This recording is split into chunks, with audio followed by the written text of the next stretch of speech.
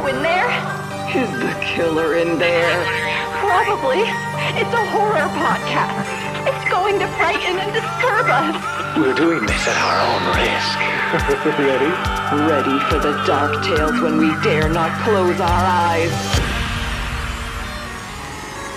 Brace yourself for the No Sleep podcast.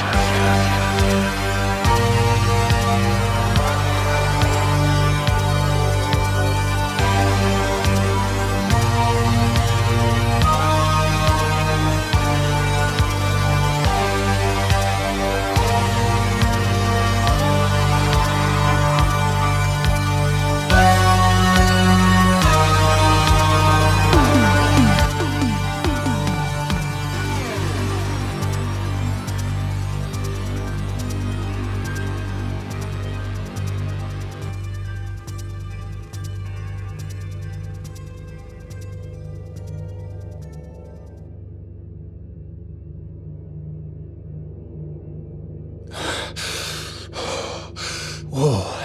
You did it, James. You did it. 99.97% extraction success. Targeting beacons detect no significant trace of amalgam corruption on any previously affected continent. I can't believe it.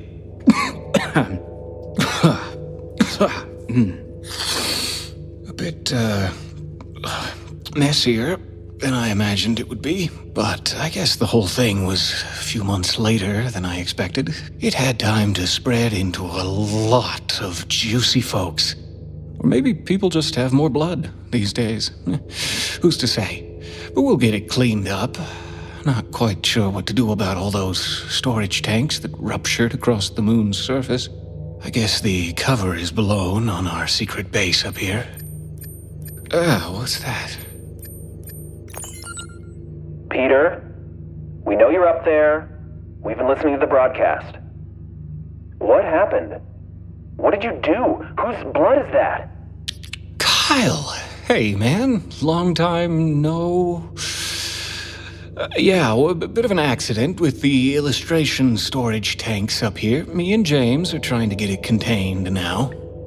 Sorry, you and James? What do you mean? Oh, James is here with me. He's also down there with you. What? Hello again, Kyle. And the good news doesn't stop there. But hey, let's do this in person, huh? I'm disabling the lunar portal security iris now.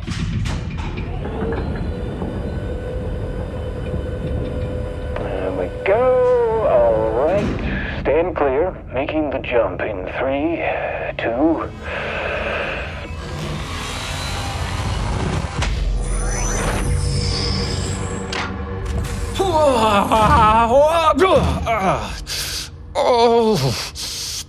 Oh, damn. Oh, that hurts so badly.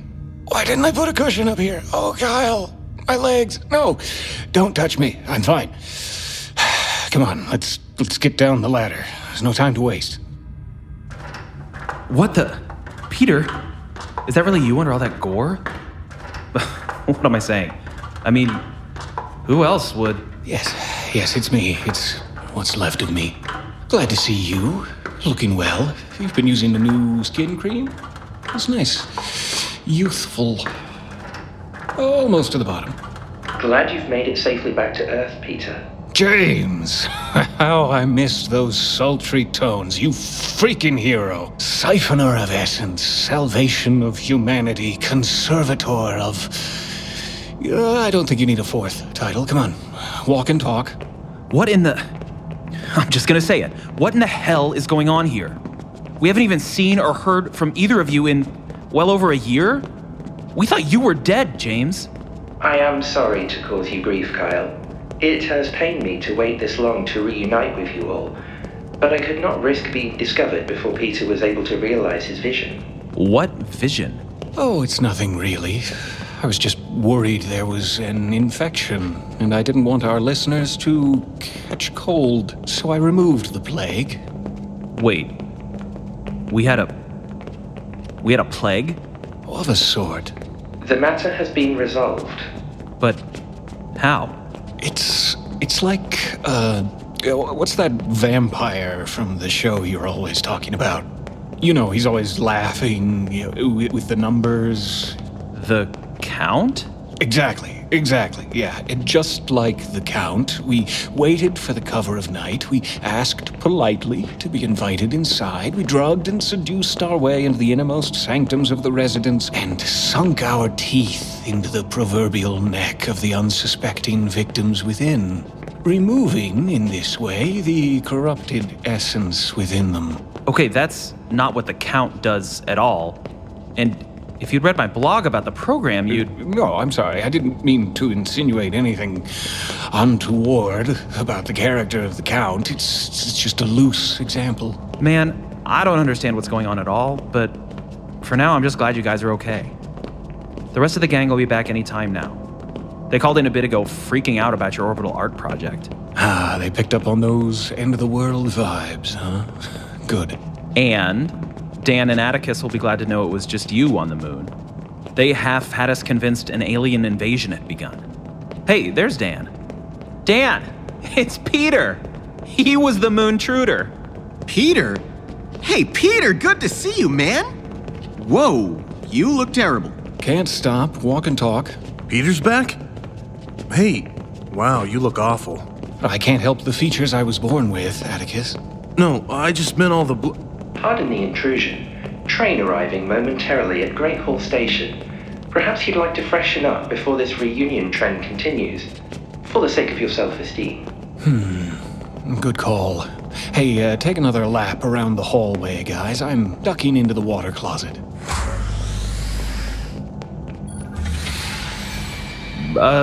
Sure. But, hey, do you need a fresh... Wait, why are we still walking? Are we really going to do just a slow circle in the bathroom? All right, I'm ready for my close-up. Did you clean up at all? I think he used some of the blood to slick what's left of his hair back. That I did. Thanks for noticing, Dan. It's not often you get a second chance to make a first impression, after all. Oh, and here's the canister of cover art. Didn't want you guys to get in trouble. Don't worry, I washed my hands after I handled it. Now let's get out on the platform and greet our dear friends.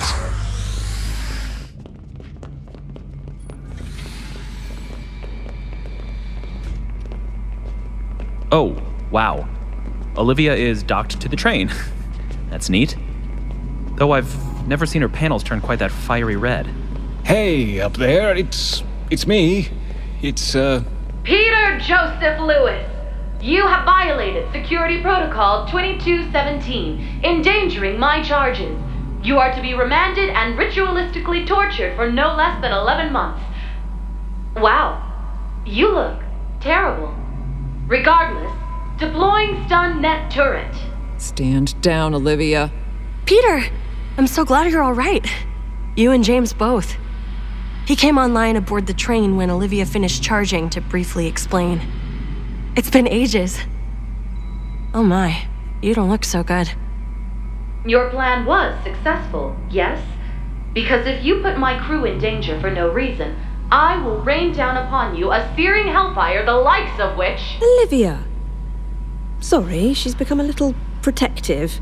Yes, it was almost 100% successful. It was all worth it, I promise. We were able to remove the infected cells from our listenership before they devolved into mindless, shambling, aggressive husks, all claws and teeth and just... most of the corruption evaporated off into space. James is still cleaning up the rest inside the moon base. The listeners are unharmed? Yes, barely beamed more than a few droplets of blood from each of them. But even so, the end quantity was, severe. Complicated by an abundance of nooks. I've yet to even begin the crannies. However, I am confident that my efforts with the cleansing fire will prevail. Yeah, the owl may be out of commission for a while. Anyone else hear a bird in here? Then I am satisfied. Vengeance mode disabled. So, with the mess up there on the moon, we'll have to do the final live tour broadcast from the main control booth. I haven't gone back in there since... Well, it's not really important. I just want to say, I know I haven't been very accessible lately, even before I disappeared for a year. But I want you guys to know that you can trust me. We have each other's backs.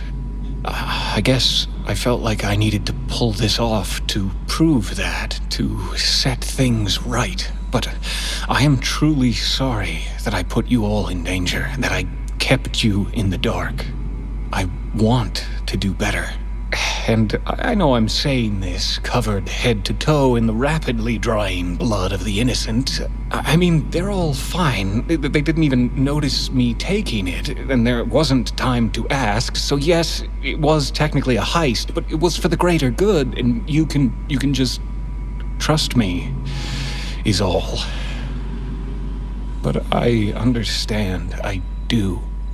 If you'd like to just go ahead and fire a stun net turret, toss me in the brig, and continue to try to move on with your lives. I wouldn't blame you. I do always seem to mess things up, huh? Peter, I can't claim to understand a single word of what you just said, but you are a member of this team, a member of this family, and we couldn't be happier to have you back home where you belong. Yeah! You know what he smells like? Weirdly? Like some kind of burnt nickels? Yeah, exactly that. So odd. If you only knew. Come on, let's all head to the control room. If you don't mind, I could use your help setting up the last batch of stories for those good and juicy folks out there. Happy to assist.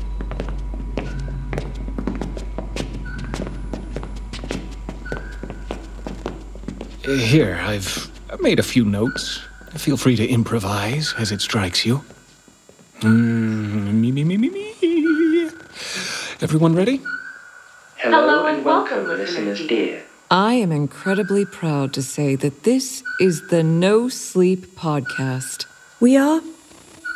Well, frankly, we're all just grateful to be here, alive, together, with you.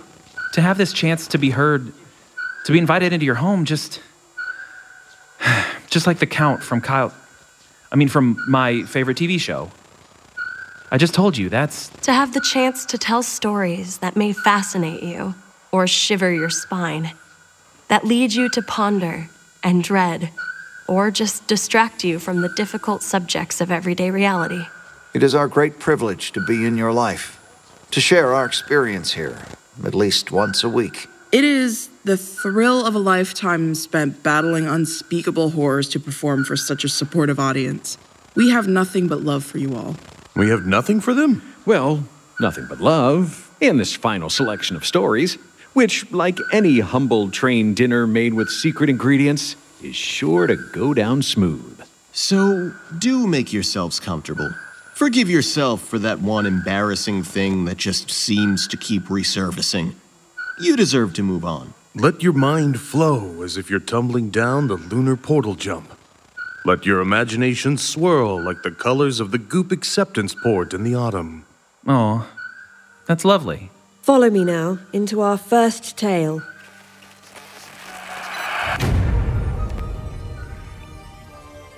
Come along now for our first tale, where a British detective recounts the case of a young woman caught trying to kill her child. Goodness, that sounds like it must be written by Kathy Joy and performed by Andy Cresswell and Penny Scott Andrews. Indeed. So delve into a little family history with My Perfect Little Boy.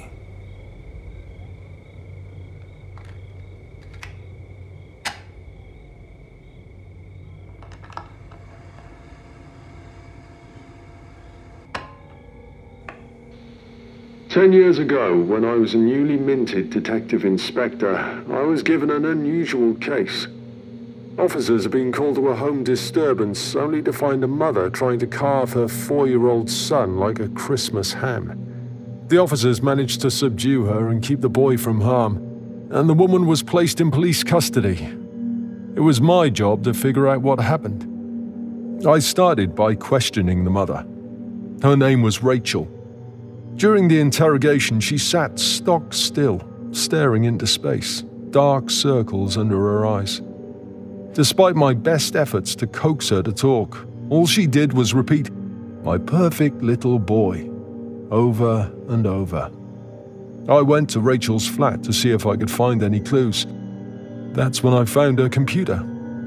It turned out that Rachel had been a blogger, and a fairly popular one too. Hoping it might offer a window into her broken mind, I went through each post. What I found has stayed with me to this day. I won't repeat every post, but I'll share enough to give you an idea of what happened, minus the extraneous ramblings, of course.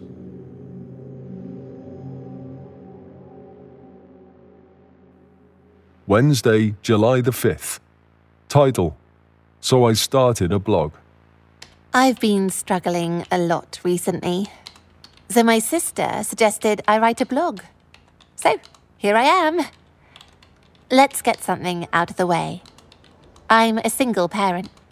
I live in a tiny flat with my 3-year-old boy, Joshua. He's an angel. He's always been easy to take care of. He cried very little as a baby, and I didn't even need to do much to get him to sleep through the night. I often think he did it himself. I've always been so proud of my genius little boy. The problem is I work from home.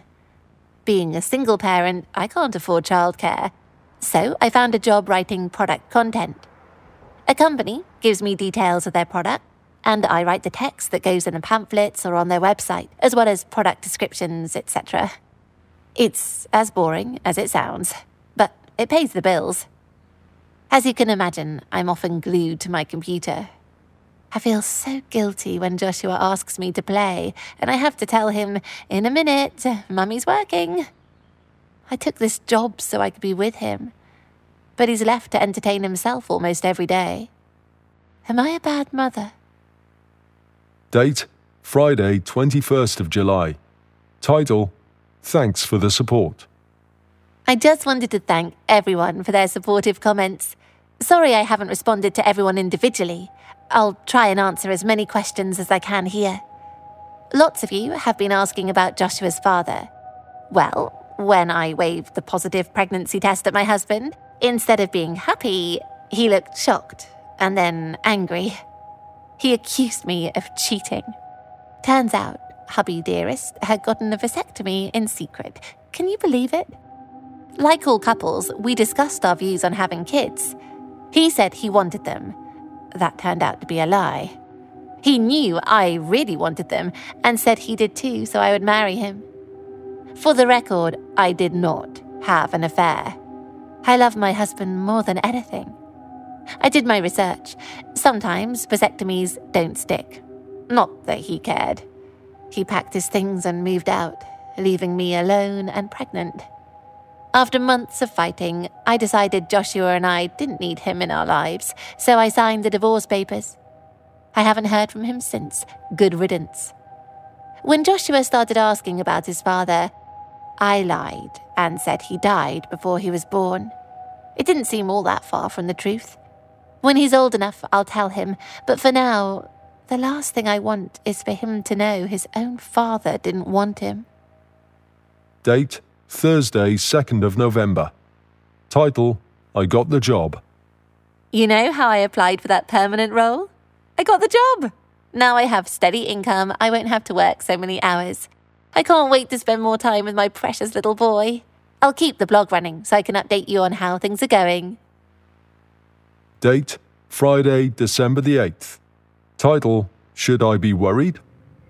I peeked into Joshua's room to check on him and found him sitting on his bed, giggling, talking to somebody. Nobody else was in his room. I figured it was just an imaginary friend. Over the dinner, Joshua smiled and hummed to himself as he ate. He looked happy. Is it okay for kids to have imaginary friends? Should I monitor it? Date, Tuesday, December the 15th. Title, Imaginary Friend Drama. I took everyone's advice and asked him about his imaginary friend. Now I wish I hadn't. He told me he was talking to Daddy? Maybe I made a mistake telling him his father was dead. He seems so happy, though. Happier than he's been in a long time. Should I tell him the truth? Date, Saturday, January the 9th. Title, New Friends. You guys remember the new couple who moved into the building, right? The ones with the little boy about Joshua's age? Well, I took the plunge like you guys suggested, and it worked out perfectly. Here's the scoop. The couple are called Carla and Mike. Their son is called Tommy. He loves trucks and Lego, just like Joshua. Joshua was a little hesitant at first, but when Mike broke out a huge box of Lego, our boys dove into it, and we didn't hear a peep out of them for hours. The two have become inseparable. Joshua is already begging to have a sleepover. Best of all, since he and Tommy have been playing together, Joshua hasn't mentioned his imaginary friend once. Date, Sunday, February the 21st. Title, Daddy is Back. I was watching Tommy for Carla while she ran some errands. The boys were playing in Joshua's room, as usual. I kept the door open so I could keep an eye on them. Suddenly, Tommy screamed, and I ran inside. He had a raw red mark on his cheek. Joshua was hiding in the corner. I managed to calm Tommy down. He told me Joshua hit him. I was mortified. Joshua knows better than that. Joshua claimed Daddy did it. I separated the boys, keeping Joshua in his room so he could think about what he had done. Is this imaginary friend thing getting out of hand? Date, Saturday, February 27th, 2016. Title, Help. Things have gotten worse. Joshua is throwing things around his room. I haven't caught him doing it yet. By the time I get to his room, the mess has already been made. The furniture is tipped over and his stuff is thrown about the room. He also keeps screaming, "Mummy says you're not real," over and over in the middle of the night. The neighbours downstairs are complaining about the noise. I don't blame them. I've taken all the furniture out of his room and it seems to have stopped, but I can't stop him shouting. Should I take him to a therapist? Date, Wednesday, May the 4th. Title, New Pet. These are pictures of our new cat. Many of you suggested getting a pet to keep Joshua company. He named it Fluffy. Not original, but he's 4. I was a little hesitant at first. Cats have been going missing around the neighbourhood, so I told Joshua that Fluffy must stay inside. That should keep the little fella safe. Joshua was so excited when we picked out a collar and some toys. He loves playing with Fluffy while I work. The weird thing is, the cat will go everywhere in the house except Joshua's bedroom. Date, Wednesday, June the 1st. Title, Fluffy is Missing. I asked Joshua if he let Fluffy out, but he said no. I can't think of where the little guy could be. I'll put up posters. We'll find him soon. Date, Wednesday, June the 15th. Title, Worried. Since Fluffy went missing, Joshua has gotten worse. He keeps talking to somebody in his room. When I open the door, he stops and looks at me blankly. I ask him who he's talking to, but he just shrugs and says, "Nobody, Mummy." It is creepy as fuck. I don't know. Maybe it's the sleep deprivation talking. I keep having nightmares about being chased through my house. It feels so real that I can't go back to sleep afterwards. Date, Saturday, July the 2nd. Title, Tommy is Missing. Carla knows she tucked him into bed last night, but when she checked on him this morning, his bed was empty. I checked Joshua's room just in case he had snuck in. I asked Joshua if he had seen Tommy, but he just shook his head. Date, Sunday, July the 3rd. Title, Update on Tommy. The police found Tommy's pajamas covered in blood in an alleyway outside, but there was no sign of her little boy. With Carla's permission, I have put up a picture of Tommy. Please post it far and wide. If anyone has any information, please call the police and quote the crime number below. Date, Friday, 8th of July. Title, I think I'm going crazy. I don't know what's happening. I haven't been sleeping. As soon as I start to drift off, I hear the cry of a cat or the sobbing of a child. I rush to Joshua's room, but he's fast asleep. I feel like I'm being watched. The nightmares have been getting worse, and when I wake up, I swear I see a dark figure looming over me, but it vanishes. I'm scared. Unpublished draft. Date, Saturday, 17th of July. Title, Please Help Me. Oh God, oh God, oh God, they're here. All of them, under the floorboards. All the cats, and Tommy. Oh God, I found Tommy, crammed in a suitcase in Joshua's closet. There's blood everywhere, and Joshua just stood there, smiling. Evil doesn't look evil. If it did, you'd never let it into your home, never let it get close. Evil looks innocent, sweet. It fools everyone. I've locked myself in my bedroom. He's at the door. Please, somebody help me. My son, or whatever the fuck he is trying to break down the door. The banging is too hard for just a little boy. I think I can hear another voice. A man's voice. Mummy, Daddy wants to play, Joshua keeps saying. Oh, the hinges are starting to come loose. I can't get to my phone. My son is a monster. I don't know if he was ever a little boy. Please, help me. Date, Saturday, 17th of July. Title, My Perfect Little Boy. Everything is fine. Don't call me. Don't leave me messages. I would ignore them all. From now on, it's all about me and Joshua. My perfect little boy. My perfect little boy. My perfect little boy. My perfect little boy.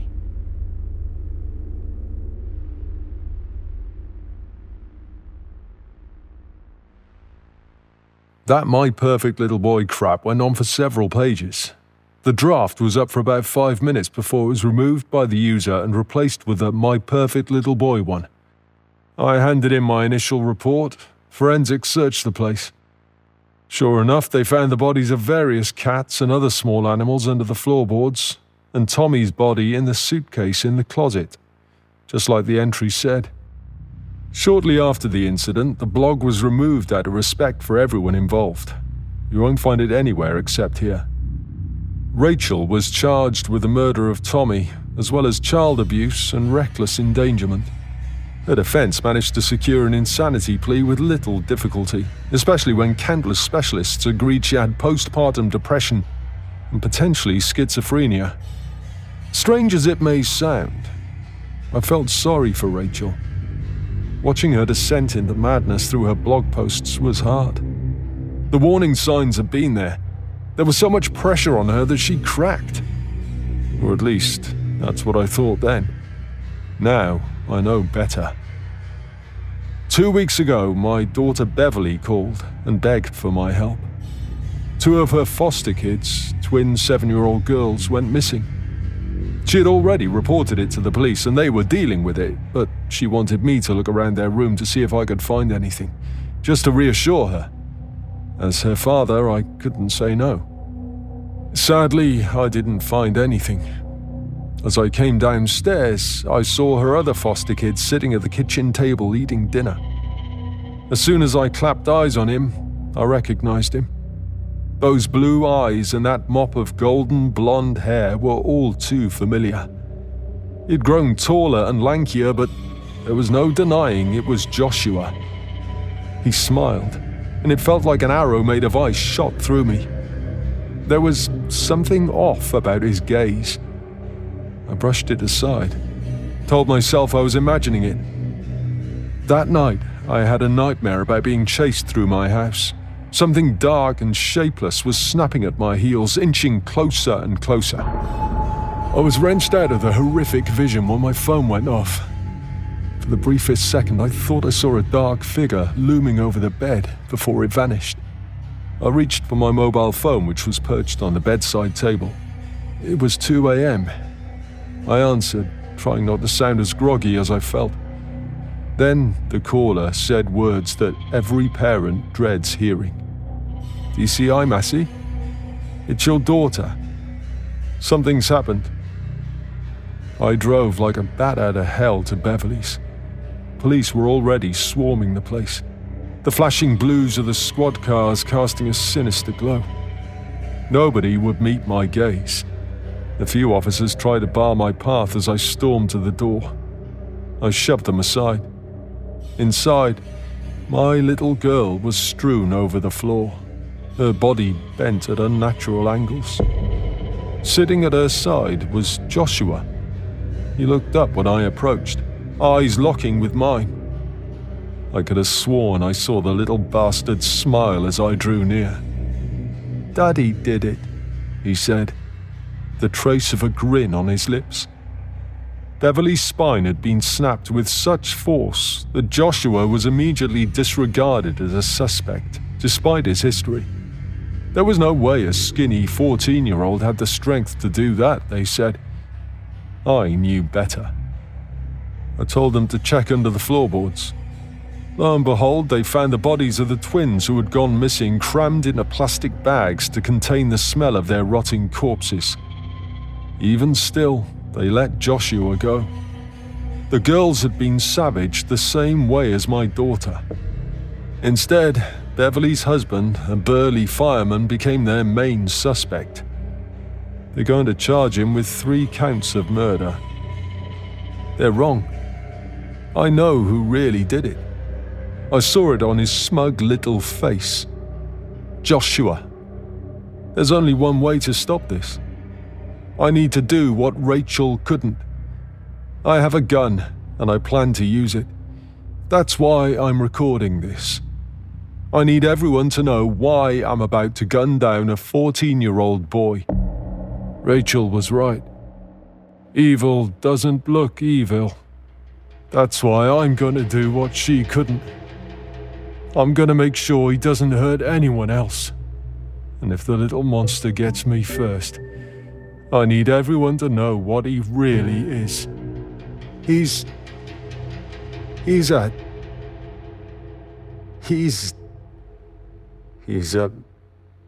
perfect little boy. He's a perfect little boy. He's a perfect little boy. He's a perfect little boy. He's a perfect little boy.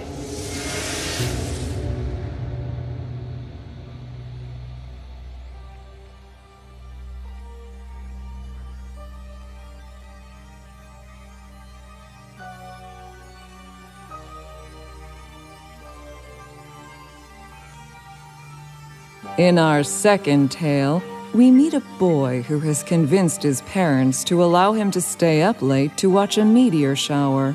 They soon realize, however, that one of the meteors appears to be heading directly for their neighborhood.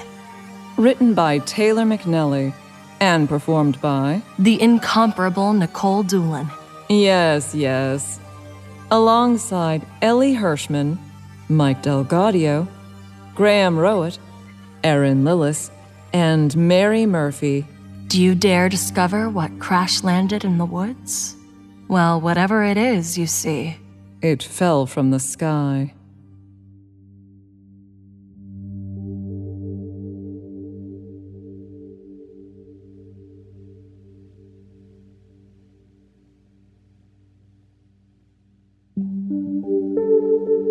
My 10-year-old son Connor came home from school practically vibrating with excitement. He had always been a bright child, and nothing excited him more than outer space. When he was 4, he only wanted bedtime stories about spaceships and aliens and little men on the moon. During the summer, we would camp in our backyard on the weekends, and John and I would let him stay up late to watch the stars come out. Connor would be so sleepy by the time it was fully dark outside, but his eyes never strayed from the big, dark sky above. filling every passing minute with more and more twinkling stars. As he grew up, he never lost that innocent passion of learning everything he could about space. He played exclusively with toy spaceships and aliens, watched TV shows about astronauts and distant planets. The kid was obsessed. John and I played into it, happy that our boy was so passionate about something. When he came home from school that day, I asked him what he was so excited about. There's going to be a meteor shower tonight, a real live meteor shower. Can I please stay up to watch it? I suppose you can. You're lucky this is happening on a Friday night and not a school night. When is it supposed to start? Oh, just later. Connor avoided my gaze. He shuffled away to put his backpack in the closet, but he couldn't fool me. I knew when my son was trying to get away with something. Connor was a smart kid, but not a real great liar. And what does that mean exactly? Well, the shower can really start at any time. It's not like a TV show, you know? I know that. When do you want to watch it? After midnight. What? Are you serious? You're 10 years old, Connor. Regardless of whether or not it's a school night, you still have a bedtime. Midnight is really late. But that's when it's the best time to see them. It's really dark, so they show up the brightest. Please, Mom. You'll see how cool it is, I promise. He looked at me with puppy dog eyes, and I felt myself waver. Let's wait until your dad gets home, and we'll ask him. A cop-out for sure, but it was better than giving him the go-ahead just because I couldn't say no to him. What do you want for dinner? We spent the next couple of hours talking about the meteor shower that Connor just had to see. It was really incredible how much this kid knew about them. I wasn't really interested in learning about space, but I always loved hearing my son talk about something he was so keen on. By the time John came home from work, I thought Connor would have exhausted himself with all of his meteor facts. But of course I was wrong. As soon as John walked through the door, Connor just about pounced on him and started spitting off facts left and right. Poor John didn't even know what hit him. I stood in the hallway laughing at John's bewildered face as he tried to figure out what Connor was trying to tell him. And did you know that meteors are actually caused by particles that are only like the size of a grain of sand? But the heat they give off is so intense that we can see it from miles and miles away. Isn't that cool, Dad? Yeah, Con, it is really cool. But why are you telling me all this? Did you learn about it in school today? Yeah, I did. Miss Riley told us there's going to be a meteor shower tonight, so we learned all about them in our science section. And then during library hour, I found a book all about meteors and meteor showers. Mrs. Cole let me check it out so I could take it home and read it when my homework is all done. And is your homework all done? Well, no. But it's the weekend, and I really don't have much. All right, fair enough, kiddo. Later that night, after listening to Connor talk nonstop for hours, John and I finally broke down and agreed to let him stay up to watch the meteor shower. Neither of us had the heart to make him go to bed and miss what was surely a rare occurrence. Not to mention, we both knew that even if we did send him to bed, he would just stay up to watch it out of his bedroom window. Connor could be stubborn and relentless. Just like his mom, John liked to joke. We did at least make him wash the dishes for dinner before agreeing to let him stay up for the shower. After nightfall, Connor led the way out into our front yard, facing the cul-de-sac beyond our driveway. It was a cool night with just the smallest hint of a breeze rustling the leaves in the trees surrounding our little street. We set up a trio of folding chairs in the driveway and settled in to wait for the meteor shower. I thought how lucky we were to live in a relatively secluded area to watch the night sky. A small forest surrounded our cul-de-sac, and we only had 2 neighbors on either side of our house. A single lamppost lit the street, but all around us it was dark and quiet. Some of our neighbors, Tim O'Malley and his wife Marcia, saw us sitting in the driveway and came out to see what we were doing.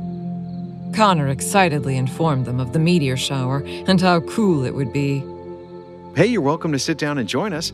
We've got a couple extra camping chairs in the garage. Don't mind if we do. We weren't really doing much with our evening anyway, were we, Marcia? Marcia didn't say anything, but offered up a shy smile. They were the kind of couple that I always wondered how they even got together. Tim was social and charismatic, but Marcia always seemed so timid and afraid of everything. Somehow, they had made it work for the 35 years they had been married.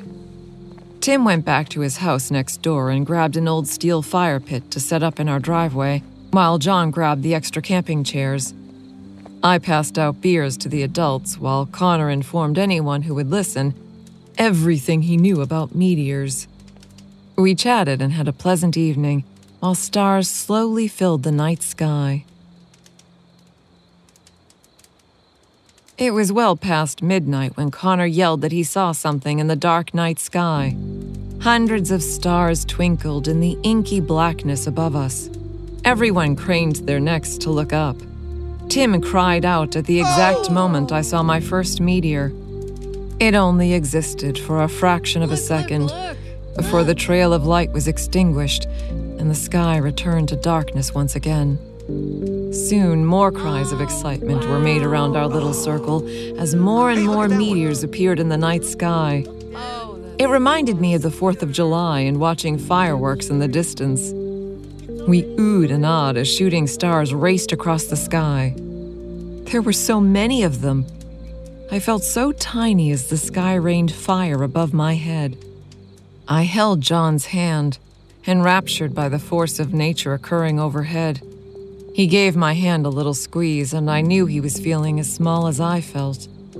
I watched as one particular meteor acted differently than all the others we had seen. This one didn't fizzle out after a second, but seemed to grow in intensity and size. The tail behind it lengthened and stretched across the sky. The ball of light at the head of the tail grew bigger and bigger. It grew so white-hot and so bright that it burned my eyes to look at it. I shielded my eyes and looked around at my neighbors. Everyone was covering their eyes too, bewildered by this odd meteor that hadn't behaved like it should have. The light grew brighter and brighter, the meteor flying closer and dropping out of the sky. Our little cul-de-sac lit up as bright as day. Even with my eyes closed, the light glared through my hands and eyelids. It seared my eyes and I cried out at the pain. An angry roaring sound filled the air as the light grew even brighter. I could feel the sound deep in my chest. Seconds later, a huge crash exploded outside the cul-de-sac. It shook the earth and we all screamed. A huge wave of heat knocked me to the ground. The bright light behind my eyes was gone. I cautiously opened them. The fire had gone out and all of our camping chairs were knocked over. My neighbors were standing up slowly as if dazed. The meteor shower in the sky had ended, and the stars no longer twinkled above us. A strange aura of glowing blue light had appeared through the trees beyond our houses. I looked at John and Connor, who had fallen to the ground nearby. They both wore shocked looks on their faces that glowed eerily in the light given off by whatever had landed in our neighborhood. What the hell was that? A meteor? No, meteors only exist in the sky. They're barely the size of a grain of sand. Then what was it? Marcia looked terrified as she held Tim's hand in a vice-like grip. I could see her trembling in the eerie light. Maybe we should go investigate. Yeah, I bet it was a meteorite. That would be so cool. A meteorite? How could a meteorite land so close to us and not kill us all? I don't know. Maybe it was just a little one. Let's go check it out. Hold on a sec, Connor. We can't just go running off into the forest. It's dark outside. Plus, it's way past your bedtime and the meteor shower is over. But Mom, I want to see the meteorite. No, your mom is right. It's too dangerous for you to go running around in the dark. If it is a meteorite, we can go back and look at it in the morning. Come on, Connor. Let's go inside and get ready for bed. Connor pouted and ran inside, slamming the front door behind him. I sighed and followed, dreading his teenage years that were soon coming. John gave a reassuring smile as I went inside.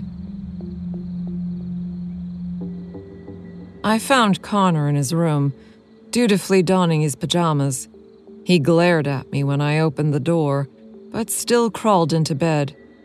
I explained to him how dangerous the forest could be at night, but he wouldn't listen to me and rolled on his side, facing away from me. I sighed and left him alone, figuring he would be happier in the morning when we could go check out the cool meteorite in the daylight.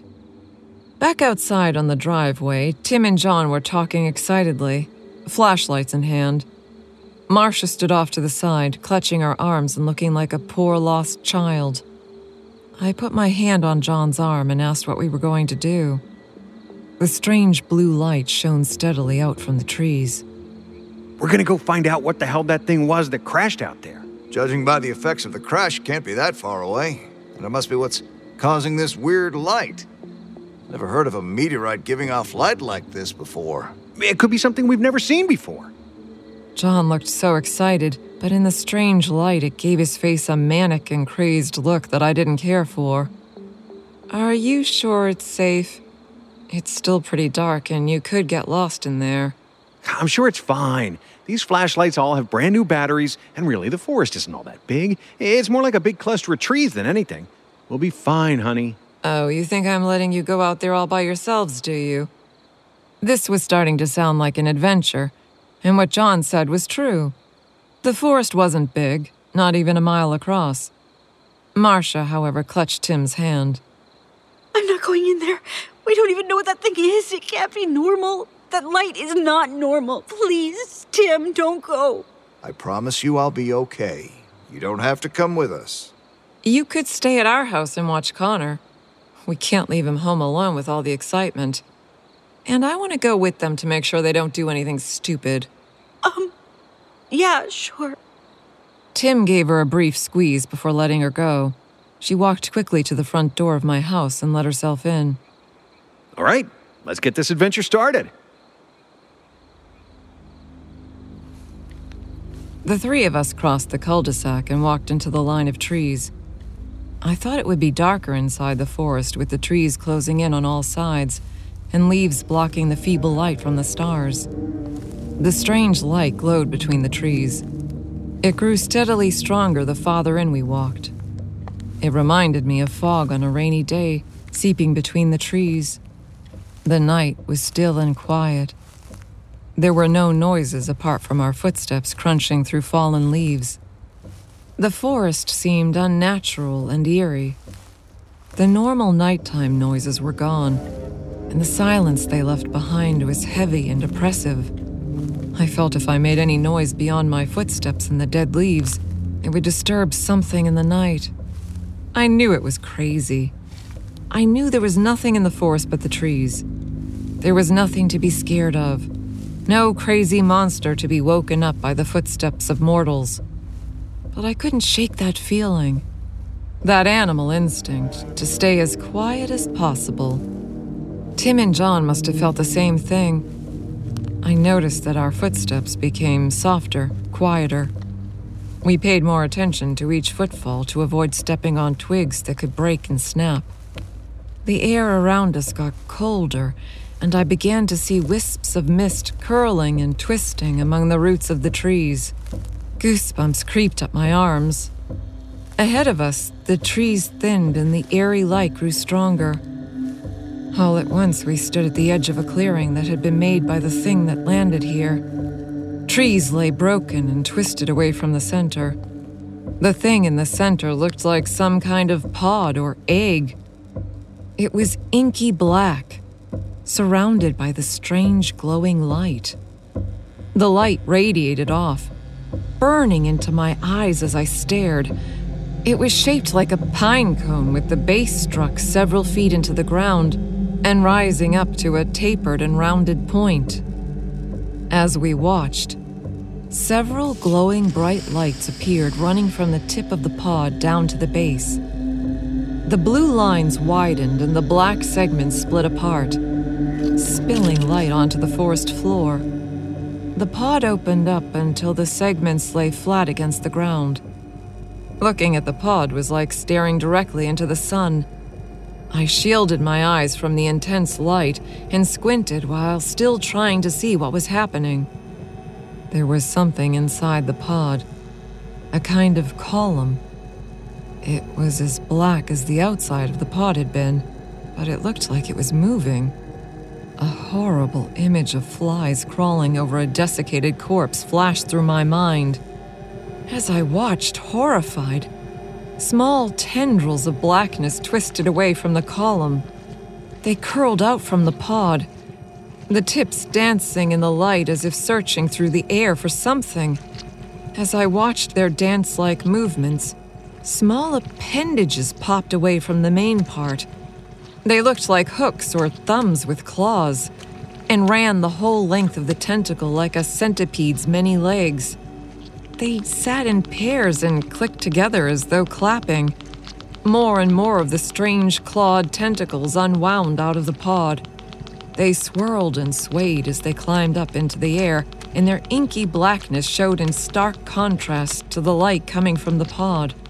The clicking of the claws began to sound something like Morse code, like they were talking to each other. I tripped over something on the forest floor and nearly fell over. I hadn't realized that I had been walking ever so slowly closer to the pod. The dancing tentacles and clicking claws had mesmerized me like a snake charmer. I didn't know how long I had been staring in a trance at the pod. Even then, although aware of myself again, I felt a longing to stare at the tentacles and lose myself. I had to pull my eyes away from it to look at the others. I nearly screamed when I saw what was happening to them. I hadn't seen it while I had been transfixed by the pod, but larger, root-like tentacles had slithered along the ground and climbed their way up the bodies of Tim and John.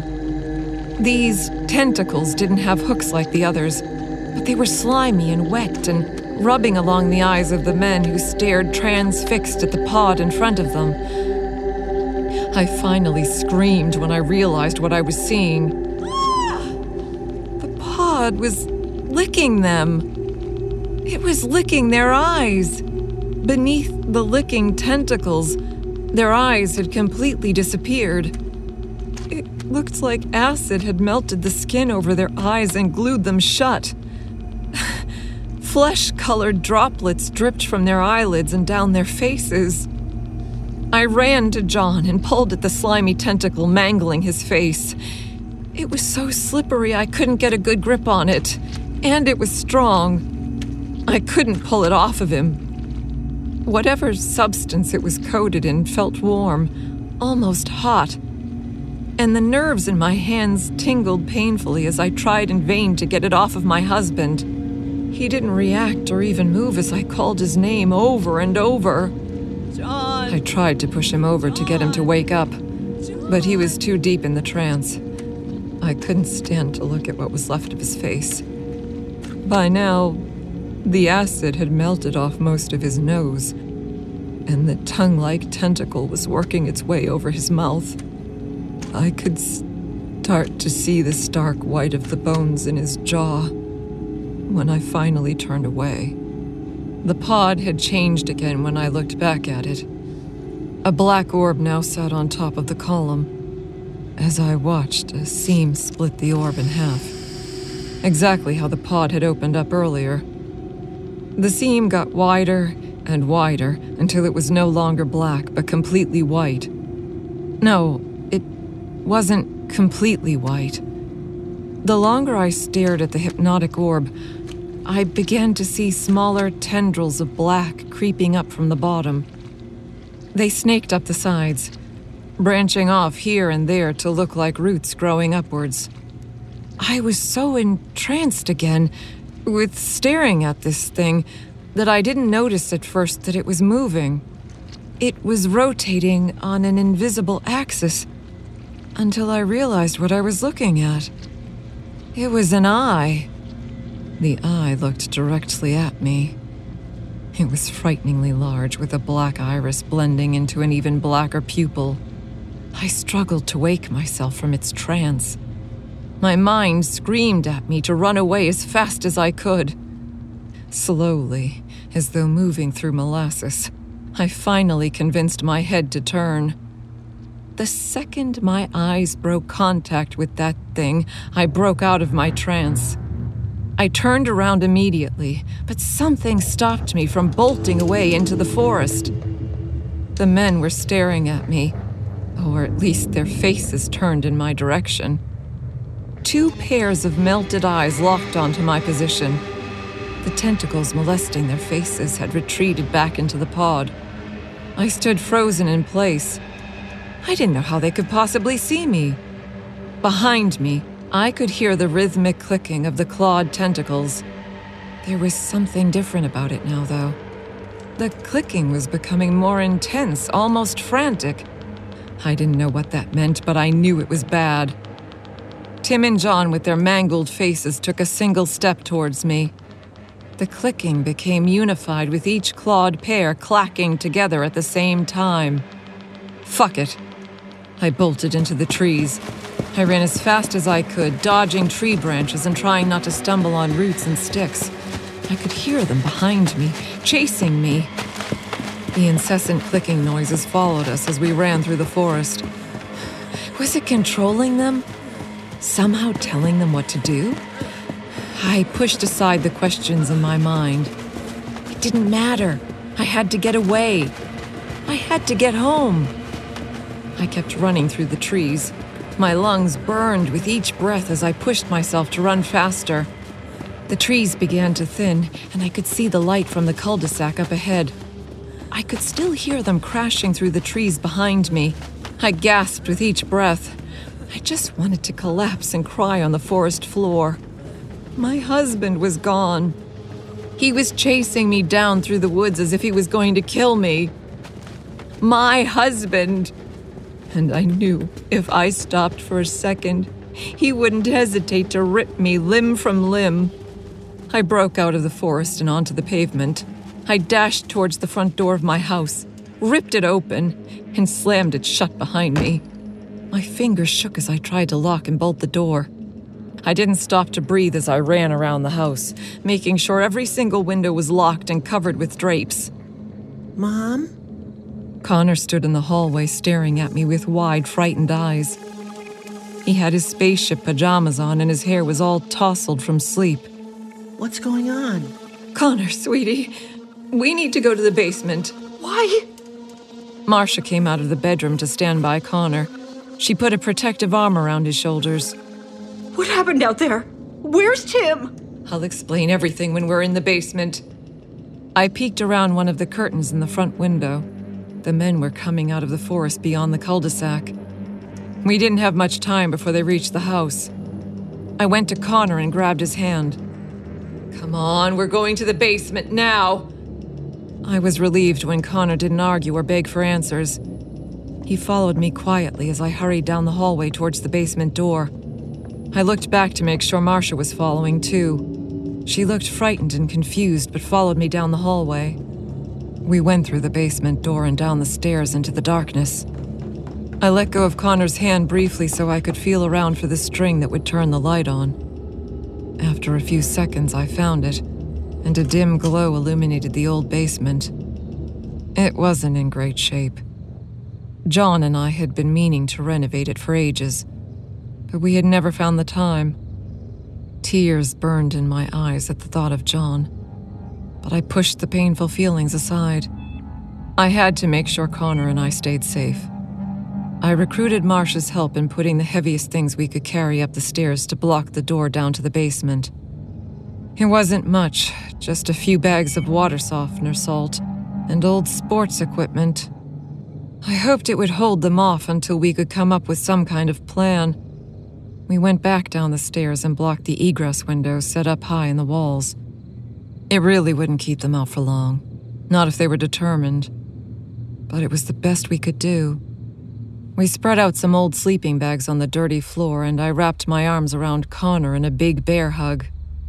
Whatever happened, at least I had my son. I put my head against his and let the tears flow into his curly blonde hair. My husband was gone. I knew that now. I had seen his face, or what was left of it, Whatever the hell that pod was, it had taken the humanity from John. He was gone. As good as dead. I hugged Connor tighter. I would never let what happened to John happen to my son. Never. Karen? Marcia reached out a hand to hold mine, squeezing it briefly. Can you please tell us what happened? Connor looked up at me with big blue eyes. He had John's eyes. I took a deep breath and explained what had happened after we reached the pod. I tried to skip some of the more gruesome details about what that licking tentacle had done to their faces. Even by omitting the gore, I could tell I had frightened Marcia and Connor. Tears welled in Marcia's eyes as she came to the same realization I had. Our husbands were gone. I gave Connor a tight squeeze. I couldn't look into his face as he realized that he would never see his father again. At least, not the father he knew. His body was still out there, hunting us down like a wolf. They were trying to get in.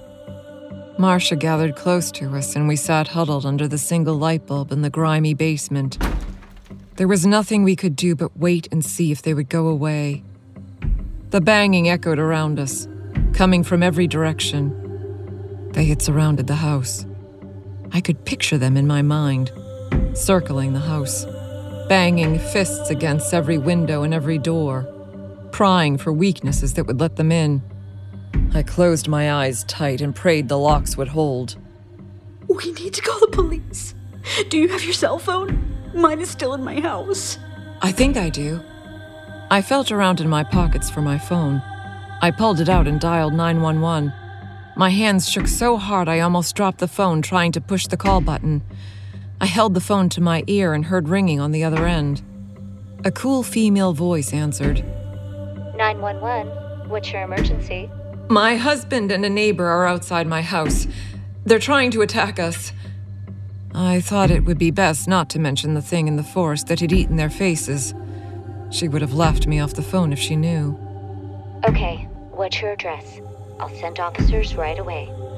I told her my address and finished the call. She said officers should be there in 5 minutes. I hoped we could make it that long. The banging around the house hadn't stopped. I pulled Connor back into my arms and tried to stay calm. We sat huddled together for what felt like hours, with my hands over Connor's ears, trying to block out the noises of the attack. Then, without warning, the banging suddenly stopped. Marcia and I looked at each other apprehensively. She stood up and crept towards one of the windows, moving aside a towel we had used to cover it. Flashing blue and red lights shone in the basement. The police were here. A horrified scream pierced the night, and all three of us jumped at the sound of it. I stepped to the window with Marcia and peeked outside. 2 uniformed police officers stood aiming their weapons at John and Tim a few yards away. Even from a distance, I could see their guns shaking in their hands. John and Tim walked slowly towards the officers, either not seeing or not caring about the guns aimed at their hearts. One of the officers shouted a warning to stop, but it fell on deaf ears. John stumbled to his knees. I cried out from behind the window. Blood began pouring out of the wound in John's chest, staining his shirt red. He glanced down briefly, then got back on his feet and continued walking towards the police officers. The bullet in his chest didn't even faze him. I couldn't understand how he was still alive and walking. Something about that pod in the woods must have affected him, but it didn't make any sense. The officer fired another round into John, and this time he didn't even flinch as more blood flowed down his chest. The other officer spoke into his radio and called for backup. They took slow steps backwards, retreating away from Tim and John. Suddenly, Tim and John broke into a sprint and ran at the 2 officers. They ignored the bullets that shot at them and grabbed the officers by their arms. One of the officers' legs bent at an awkward angle. Tim began dragging him into the woods, while John wrestled with the other officer. I watched horrified as John picked up a large rock lying nearby and slammed it down onto the officer's head. He immediately went limp. John grabbed him by the arm and dragged him into the woods after Tim. Silence settled heavily around us. I looked at Connor, still cowering on the blanket, and tried to figure out what to do. We should leave. They're gone now, but they might come back. And go where? Our homes are here. Tears were running down Marcia's face. I ran my hands through my hair. I don't know. Maybe my mom's? She's about an hour away. That should be enough distance to be safe. Are we gonna come back for Dad? His voice was so small and sad my heart broke hearing it. I don't think so, honey. Come with me and we can start packing your suitcase. We're gonna stay with Grandma for a little bit. I don't want to leave Dad. I grabbed his hand and squeezed it. I know, but he's gone now. We have to leave him. I'm so sorry. Connor sobbed and threw his arms around me. I hugged him tight for a moment before taking his hand and leading him upstairs to start packing. We packed light. Only one bag apiece with nothing but essentials. Marcia was too scared to leave the house, so I let her borrow some of my things. We all got into the car and I started driving. I kept glancing in the rearview mirror and at the trees outside of the car. Suddenly, at the edge of the trees in front of us, I saw 4 figures standing there, watching us drive by. 2 of them wore police uniforms, and none of them had faces. I pressed the gas pedal down as far as it would go and raced past them. The trees surrounding us thinned and eventually disappeared, leaving buildings and houses in their place. The town was quiet and still, but I didn't take any chances and drove straight to my mom's house, putting as much distance between us and whatever still sat in the forest. As we drove through the night, Connor sat in the back seat staring up at the sky. After what had happened, I hoped his days of excitement about spaceships and aliens and little men on the moon were over. But Connor was a smart kid, and smart kids are very, very curious. Connor's gaze shifted from the vast expanse of space back to me. The look in my son's eyes, those eyes so much like his father's, told me that this wasn't over for us. Not by a long shot.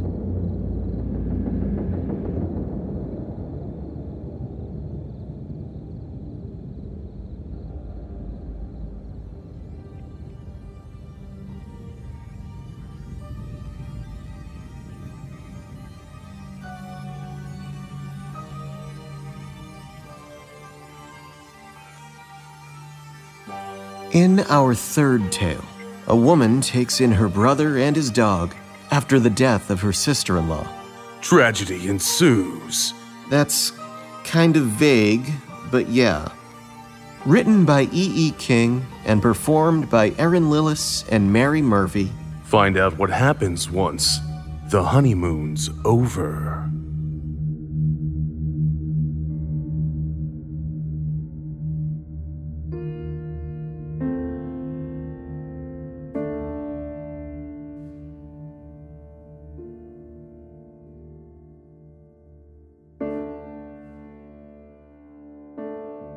My brother Chris and his new bride Margaret were as happy, good-looking, and nice a couple as you could ever hope to see.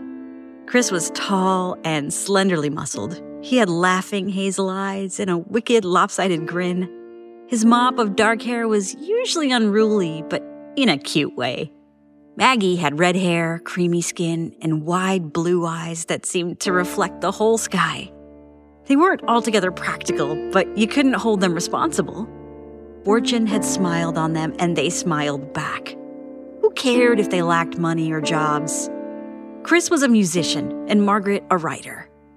They eked out a living. He by playing bar mitzvahs and weddings. She by writing articles for Good Housekeeping and Better Homes and Gardens Than Yours. They were irresistible, a combo of charm, brains, enthusiasm, and cheerfulness that was just like a Disney movie. Oh, they had their moments just like anyone else. Chris could be lazy. Maggie liked buying things she couldn't afford. But who could blame them? everyone knew they'd work it out. They had a cute little apartment off Hill Street. It was close enough that Chris could bike to his part-time job at Frankie's bar. They adopted a puppy, a spaniel retriever mix with curly golden hair, long ears, and huge liquid soft brown eyes. He was irresistible. They named him Mr. Baggins, Mr. B for short. Like everyone else, they had their troubles. Sometimes they'd fight a bit, but all kids will. And I always thought of Chris and Maggie as kids. I mean, he was my baby brother. Well, one day Chris comes home from Frankie's a bit later than usual, and more than a tad late. To make a long fight short, they quarreled. Maggie didn't like him drinking and biking, and Chris, bless his heart, was not at his most reasonable. Still, it was nothing, one of those little squabbles you don't even remember. When Chris woke up, Maggie and Mr. Baggins were gone. Now, I don't mean they'd left or anything. They were just out for a walk. Chris felt grumpy, ashamed at himself, and angry with Maggie for not leaving a note. But by 4:00 p.m., he was worried. He was just going out to look for her when a neighbor came up, dragging behind him a whimpering, dirty Mr. Baggins.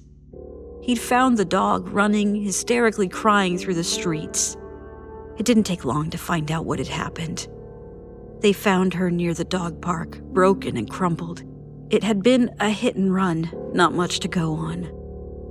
It's still hard to talk about that time. Seems like we just froze while things moved around us. There was the body. God, to call Maggie the body... But that's what she was now.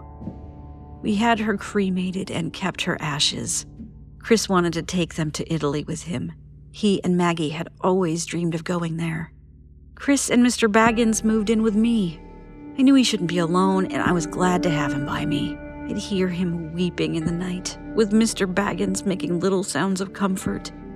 I think that dog comforted him more than I could, and he comforted Mr. B, too. Maybe it sounds strange, but that dog was nearly as heartbroken as Chris was. For a week, I couldn't get him to eat, but slowly they began to mend. The weather was lovely, that warm caress in the air that spring brings. Every morning like clockwork, Mr. Baggins and Chris would jog off to the dog park. That summer, Chris went off to Italy. I got daily emails and 2 calls. It's a good thing I wasn't the jealous type, because I swear he missed Mr. Baggins more than me. I took Mr. B on his walks, watched him race around the park like a wild thing. When we'd get home, he'd fall asleep at my feet. When I came home from work, it was as though he hadn't seen me for a year. He'd jump up and down, wagging his tail and looking at me with eyes full of love. Yet, I swear, since Maggie's death, they always held a deep touch of sorrow. I began looping Mr. B's leash around my wrist. I said it was because Chris and I would have been heartbroken to lose him.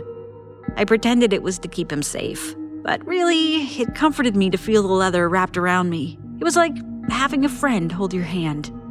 Chris only stayed away 2 weeks. He just couldn't stand imagining Maggie there with him. After a month or so, he got his own apartment. I sure did miss him and Mr. Baggins, but I was glad too. I wanted him to get his life back. I had loved Maggie, probably as much as 2 sisters can love each other, but I didn't want Chris to live in the past. I still saw him and Mr. Baggins often.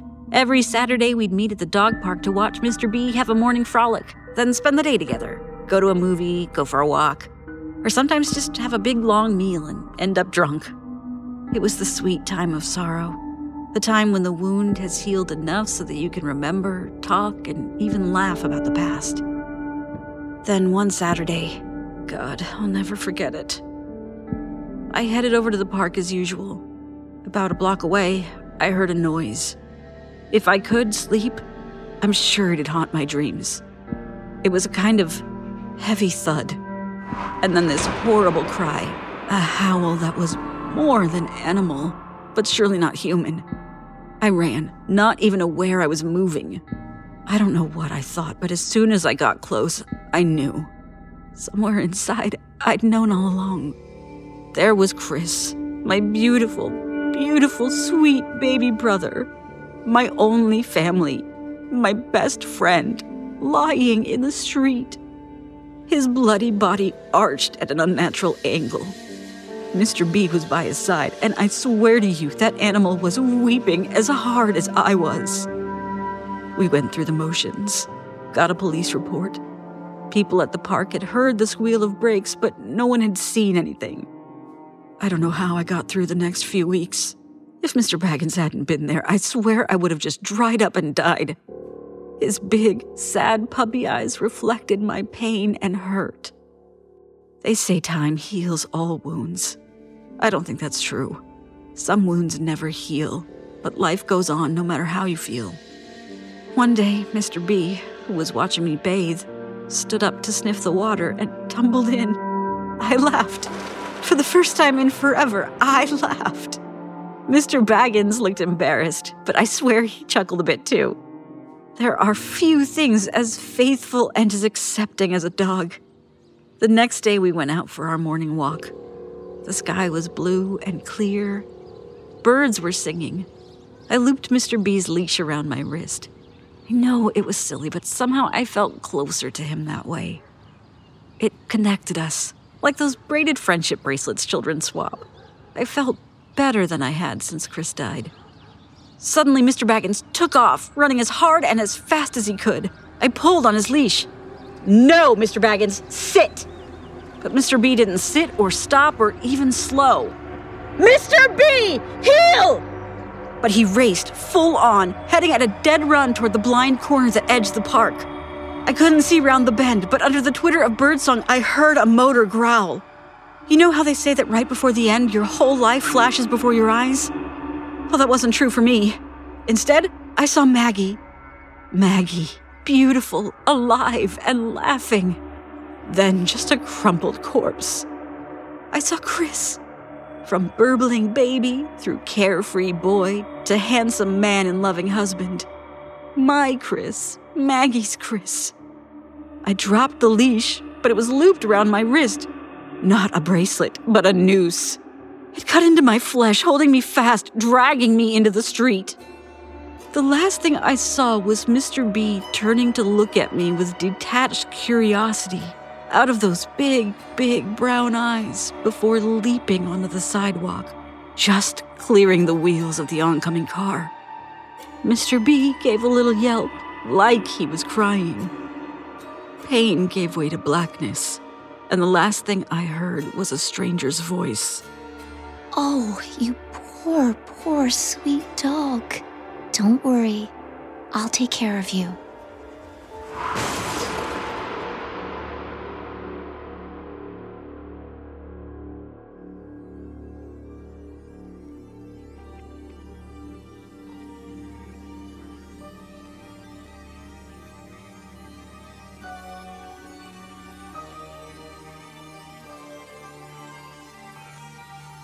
In our fourth tale, we meet two brothers after the death of their little sister, determined to catch her murderer and deliver their own brand of justice. Street justice!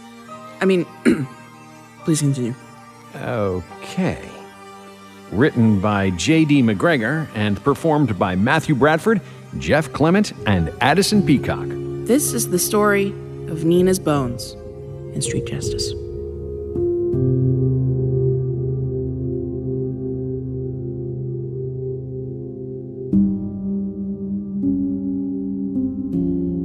November rolled in crisp and dead. The changing seasons was of little concern for me and my older brother. Vengeance was on our minds. Bryce and I camped out in his station wagon, a few driveways down the road from our parents' house. The keys had been sitting cool in the ignition for some time. I could see my breath inside the car. I cupped my hands over my mouth and blew warm air through my fingers. Mom and Dad used to call Nina their little miracle. It was enduring up until the night she disappeared. After that, the very hint of her memory sliced their insides up like razor wire and exposed them on a silver platter for the whole world to see. You see, everyone in a small community comes together when one of its families is stricken by tragedy. There's not a single person in London Landing that doesn't know what happened to our little sister. Our family had become universal recipients of flowers, homemade food, and the well wishes from all the neighbors.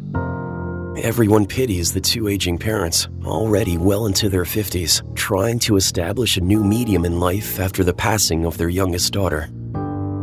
It was never their intent to conceive another child after Bryce and I, their older sons, had already grown up to become functioning members of society. Raising an unexpected child into their old age was a challenge they were equipped to handle. Having that very child torn away from them was something they could not. Nina disappeared the night of her 9th birthday. Dad tucked her into bed, read her a few pages from a book, and let her drift away to sleep. Her room was right across the hall. The next morning, her bed was empty. There was no signs of a struggle or forced entry anywhere in the house. The subsequent police investigation was fruitless, as were the countless community-wide searches all over town and the surrounding area. Her body wasn't discovered until a few weeks later.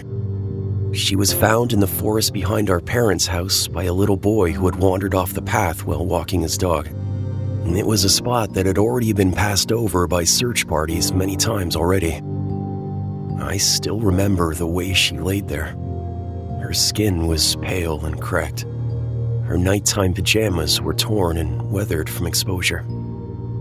There were no wounds or markings on her body. No sign of trauma, no trace of toxins, nothing. Much like her disappearance, we were given very little on her ultimate cause of death. The only solid fact for us to carry on with was the terrible and irreversible fact that she was dead. Our family spent the next few months believing things could never get any worse. That was before things progressed. It's amazing how quickly the stakes can be raised, and life can kick you while you're down. See, a knock sounded at the door during one of our mundane and mostly silent family dinners. Our father got up to answer it, and wailed like an infant when he got there. Bryce and I ran to the front hall, only to discover him clutching a bleached white bone. The following DNA tests were nothing more than a formality. No one doubted that the child-sized femur belonged to our little sister. Her gravesite, by all appearances, had remained undisturbed. We had local authorities dig all the way down to her coffin, where they found it just the way it had been left. The rich mahogany was still pristine, and hadn't even started the rotting process. Her body was inside, and cut open. Most of the bones had been taken. How someone had managed to get a hold of her bones, and however in the hell they had done it, we had no idea. Neither could we figure out how different parts of her body were still showing up on our parents' doorsteps in the subsequent evenings going forward. Our parents were at a loss, their health and well-being on a steep decline. Bryce and I had grown so irate that we didn't know what to do except camp out in our parents' living room during the night hours, praying we could somehow catch this elusive criminal the local authorities seemed totally incapable of tracking down. Every night, we forced ourselves to stay awake, totally forgoing responsibility of our daily lives. Never did we manage to see anyone. The only nights the bones would arrive after that were on the odd nights where we would get frustrated and give up, or accidentally fall asleep on the old leather couches below the living room window in the early morning. It was like whatever demented evil being was in tune with us. Like they could pinpoint the minute moments of the night where our guards were down and they could leave their horrible gifts. That's how we came to be in the front seat of my brother's car that night. It wasn't anything more than a desperate attempt to try and divert whoever we had been searching for all that time. As if changing our location from our parents' living room to the car on the street was actually going to throw them off our trail. The whole plan was nothing more than a delusion, a desperate and pathetic attempt with no chance of success until one night, where it actually worked. The hooded figure approached from down the street. He slunk his way casually down the sidewalk and stopped at the end of our parents' driveway. We almost couldn't believe what we were seeing. The body underneath the shirt looked broad and lined with muscle. It moved with the finesse of a young man still under 25. Something long and white was in his hands. The shape was obvious under the streetlights. He looked both ways before heading up the lawn and towards the door. He stepped lightly, but not so much to make us think that noise was of his primary concern. We waited until he was on the front steps before quietly opening our doors and stepping onto the street. Carrying aluminum bats, we tiptoed as fast as we could, slowly reducing the distance between us and him. If we could just get to the lawn while he was still in the stoop, we would have that motherfucker cut off and pinned in. The chance for retribution was so close I could almost taste it. The only kind of justice left appropriate after all the misery he's put us through. The kind we could enforce ourselves. He knelt down on the porch and placed the bone, which looked like Nina's forearm, gently down on the welcome mat. He slid it around, adjusted the angle as if he were intent on improving the presentation like a morbid mantelpiece. We were mere steps away from the lawn. Bryce bared his fangs in anticipation, except it was more than just the excitement that came with the prospect of finally closing in on our prey. It was the maniacal look of a man teetering on the brink of insanity, a line where perhaps I had probably been the last barrier to stop him from falling over the edge. I didn't know what he would be capable of doing once he got his hands on this person. The cool grass crunched beneath our feet when we took our first steps up from the curb. My grip tightened over the bat. My palms ached while they squeezed against it. Bryce was the first to lose patience with the stealth mission. He quickened his pace, and the crunching of his steps became loud enough to alert the hooded figure of our presence. His head shot up like a deer, still and acutely aware. He slowly turned around towards us. He made no attempt to run or engage in a physical altercation. His arms stayed still by his sides. Bryce started to shake while he lifted his bat up in front of him. "Bryce, don't do anything stupid." The goal was not to wake our parents or any of their neighbors up. There was no need to involve them in the horrors that would take place that night. But my words were of little consequence. Bryce rushed forward with his elbows above his head. The hooded figures simply stood there, unflinching and apathetic towards his oncoming attacker. Bryce brought the bat down with the entire weight of his hulking frame over the hood's head. He connected well enough for the figure's body to go limp and collapse to the ground. His hands grazed over the concrete steps before finally going still. I prayed that the impact had not been enough to kill him. We didn't want him dead. Not at that point, at least. Bryce stood over the hood's body, which moved as little on the ground as it did when it was standing. He brought the bat up again as if he meant to strike again. I ran beside him and held it back. "Not yet. We need answers first." Lit by only the dim light of our phones, we dragged the hooded figure into the woods behind our parents' house. He remained motionless the entire way. It had proved rather fortunate that Bryce had rendered him unresponsive. Though we hadn't yet worked the courage to pull back his hood and see the face, I could feel the muscle on his frame. His body was remarkably light, but he would have been capable of putting up quite the struggle had he been able to. He was muddied and covered by discolored leaves by the time we had dragged him out into the clearing. Our choice of location was acutely deliberate. It was a rare open space in what was mostly dense and untouched brush. Thick trees surrounded us on all sides. It was a spot we had known about in the woods since we were boys, running through the woods, chasing each other until our parents would call us for dinner. That was a long time ago, back when we were Nina's age and younger. That place was no more than a stone's throw away from where her body was discovered. We pulled his body up against a tree and sat him against the base. His head tilted forward. My heart fluttered, realizing how close we were to discovering his identity. I couldn't help but feel relieved when his neck slunk downwards, orienting his face directly at the ground. After so much time detesting this person and trying so desperately to apprehend him, it seemed I wasn't ready to deal with the cold truth of who it actually was. I leaned my phone against the tree roots and let its light shine up. It was barely enough to illuminate the immediate area. Bryce set his back down on the ground and rubbed his hands together. Are you going to pull his hood back? Was hoping you would. We locked eyes with one another. His hesitance reminded me of the same rational-thinking older brother that he used to be, before our lives had descended into chaos. I looked back at the hooded figure's body.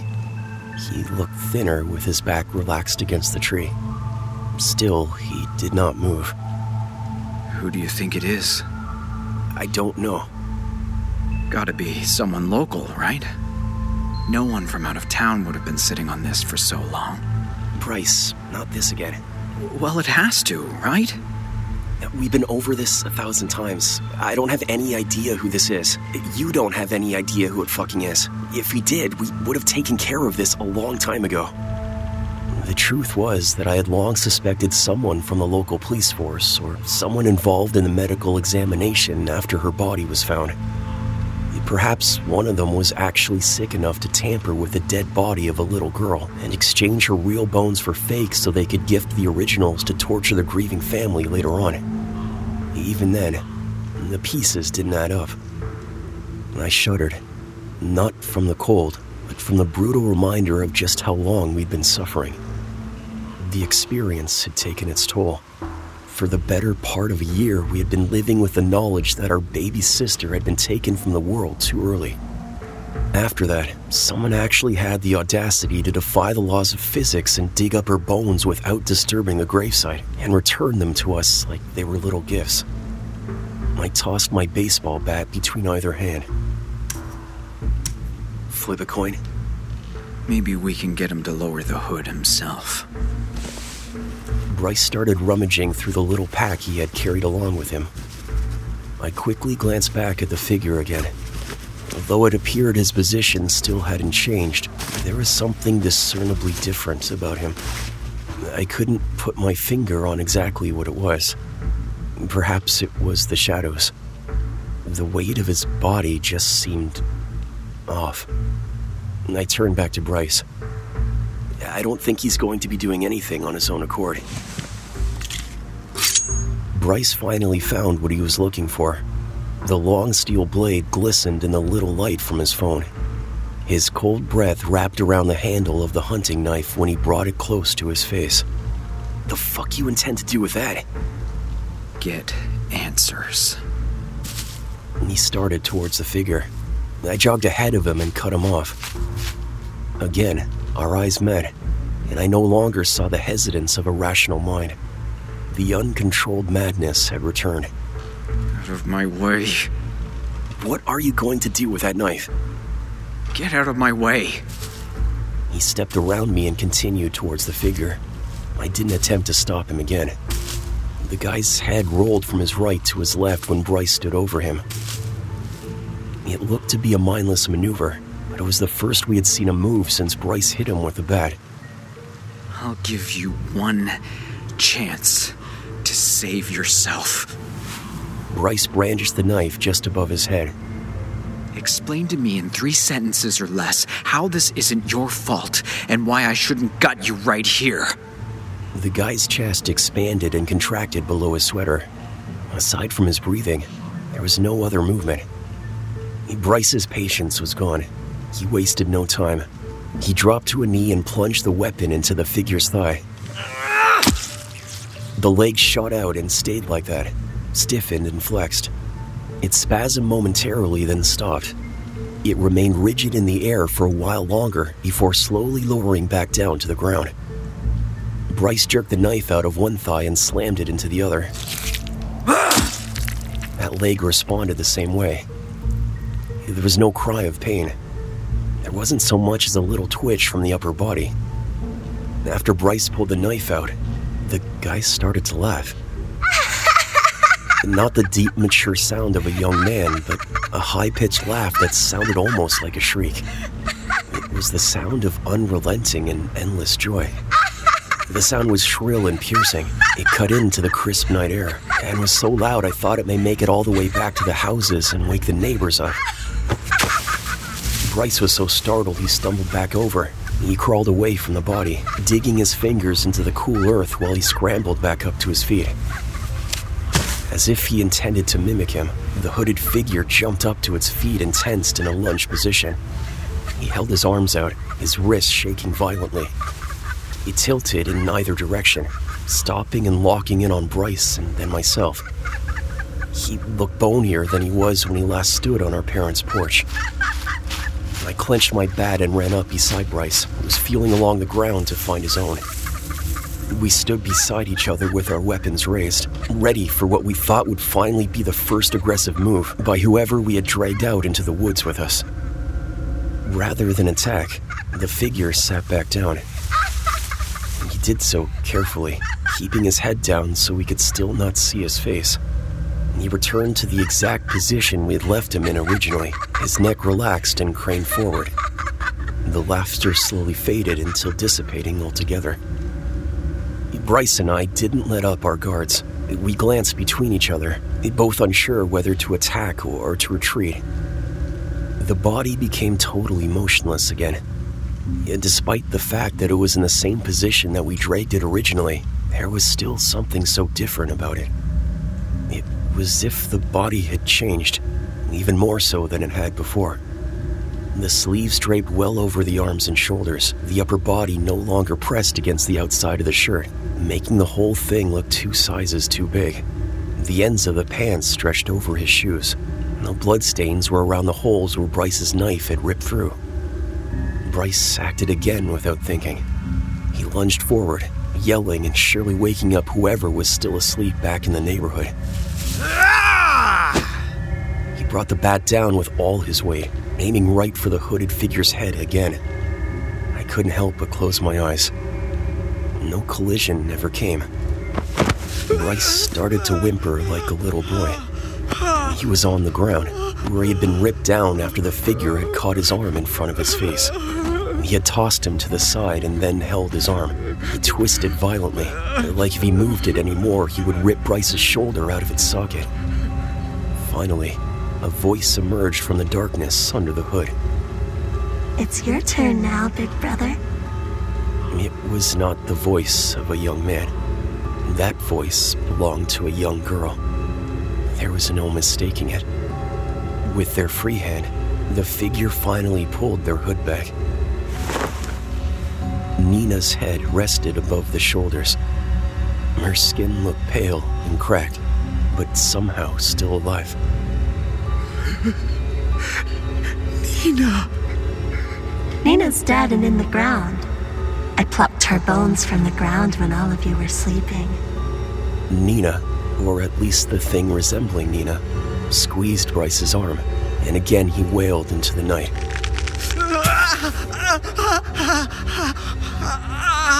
He dropped the bat to the ground. She pulled the knife from her thigh and pressed it below his eye.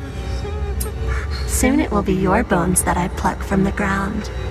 They'll line your family's graves together in a row. She dug the knife so far in that the blade disappeared altogether.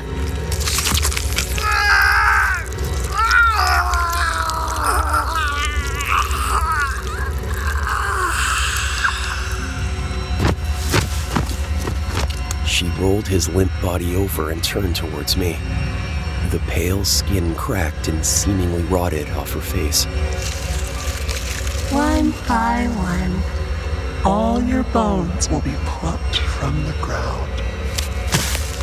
She jumped to her feet and stood there, rocking back and forth, her eyes fixed on me.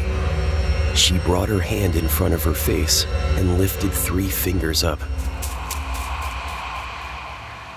Then, she was gone. She disappeared into the woods so swiftly my eyes couldn't keep up. The forest returned to quiet. Make no mistake, one day, it will return for me.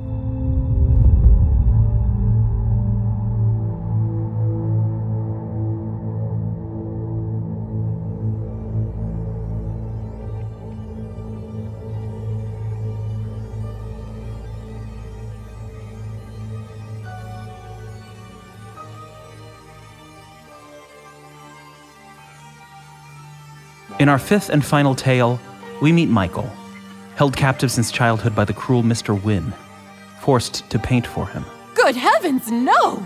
Oh yes, but after he paints his mother into the background of one of his murals, Mr. Wynne punishes him fiercely.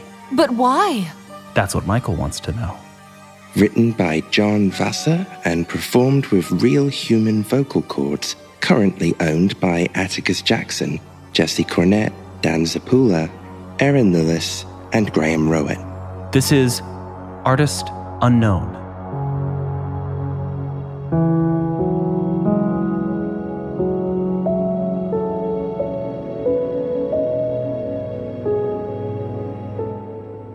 I could hear Mr. Wynne walking down the hall.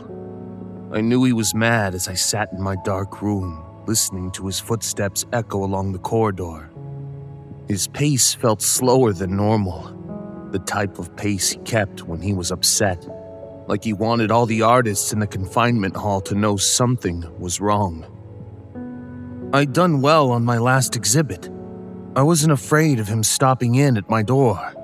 It took me over 3 months to complete the mural, a record time that saved me a lot of canings.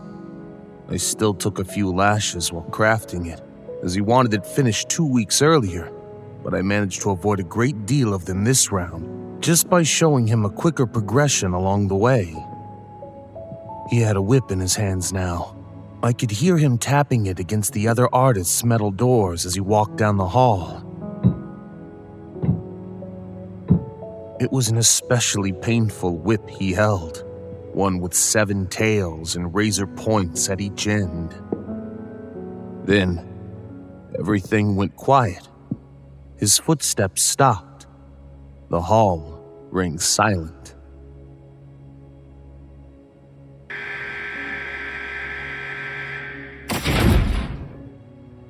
I heard the locks in my door shift.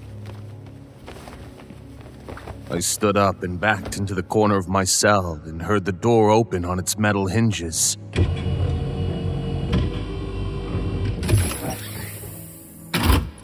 The room was flooded with light, and the shape of Mr. Wynne stood black in the threshold. I squinted my eyes and bowed my head a little.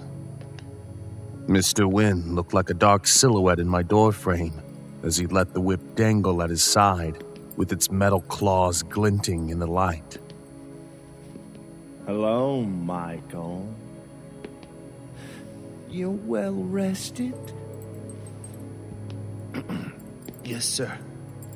The whip dangled like a set of chimes hanging on a perch with no winds. I was on my way to another room. Just wanted to have a chat with another artist. You see? I nodded. He lifted the whip into his palm, holding the midsection limp as if it were on display. I was on my way there just now, Michael. You see, I wanted to talk with another artist, to get my eyes inside his head, to figure out what he's on about. But I stopped in here instead. Do you see? I nodded. Michael? Yes, sir. He paused for some time, dropping each tail out of his hand, letting it hang again near his side. Would you care to take a walk tonight? I bowed my head. Yes, sir. He stepped back, holding the whip behind his lower back. I walked out slowly into the bright hall with my head down. Mr. Wynne looked at me with his sharp eyes and clean face. His shoes were shining bright without a blemish to distract them. Let's go. He pointed the whip to the opposite end of the hall. I started walking. His black shoes were clicking on the white tiles, echoing down to the end of the long corridor. He paused a moment to tap another door with his whip, and then continued walking. Michael, you've been with us for how many years now? 7? I swallowed. 6.5, sir. But that's quite a while for an artist. They're often traded faster than others, as you already know. Yes, sir. I wasn't sure when I bought you from your previous owner. I wasn't sure at all. I didn't like investing in unwise ventures. It was quite a pain to deal with. A tarnish, you might say, on a beautiful work. Yes, sir.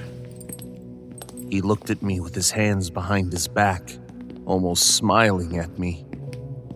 But you wouldn't shame me like that, would you? Blemish my great work? Fail to produce as the others have before? No, sir. Of course not. Not you, Michael. Not you at all. We reached the end of the hall where an unseen guard buzzed the door open for us. Mr. Wynn extended his arm a little, telling me to go through. I stepped through the door and waited on the other side for him to join. He straightened his perfect jacket and rubbed one of his top buttons with his black leather glove. He then looked up at me and pointed toward the workshop. Why don't we have a glance in there? I nodded and bowed my head as we went into my workshop. He closed the door behind us and turned on the lights. The mural stood before us, covering a large portion of the room. It was just that he'd asked me to paint for him. An old city with happy people walking the streets, with only a hint of surrealism, and as he said, a mere style of expressionism without going mad. Mr. Wynn walked around the room with his arms behind his back, still holding the whip. He went up close to the painting and stared at it for some time. Then he turned over his shoulder to look at me. Well, Michael, what do you think? I walked over slowly, like a sheep. Is it okay? Mr. Wynn furrowed his brow as if I'd said something harsh. That's not what I asked, now is it? Don't make me repeat myself. It's nice. I think it looks nice. He pursed his lips and squinted up at the mural. He let a sigh out through his nose and dropped the whip on the ground beside him. He then pulled out a sleek knife from his belt and stepped closer to the painting, tapping the canvas with the side of the blade. It looks nice. He thinks it looks nice. He then put the blade's handle in his fist and stabbed into the painting, near the middle, holding the blade in it. I put my head down and closed my eyes. Look at me. I did. Mr. Wynn still held the knife in the picture, as he swept his open hand over half of the painting, never crossing the line in the middle. You see, this is good right here. It's worth displaying. I looked at the portion he spoke of. Then he drew the knife all the way down the middle, splitting the canvas with ease. But this half... He put his knife away. The section over here is crap. He took hold of the canvas with his gloved hands and ripped out the half he didn't like. I put my head down, trying not to watch. He started ripping it to pieces with a red bout of anger, seeping through his veins like an uncontrolled reaction. Then he turned around to look at me.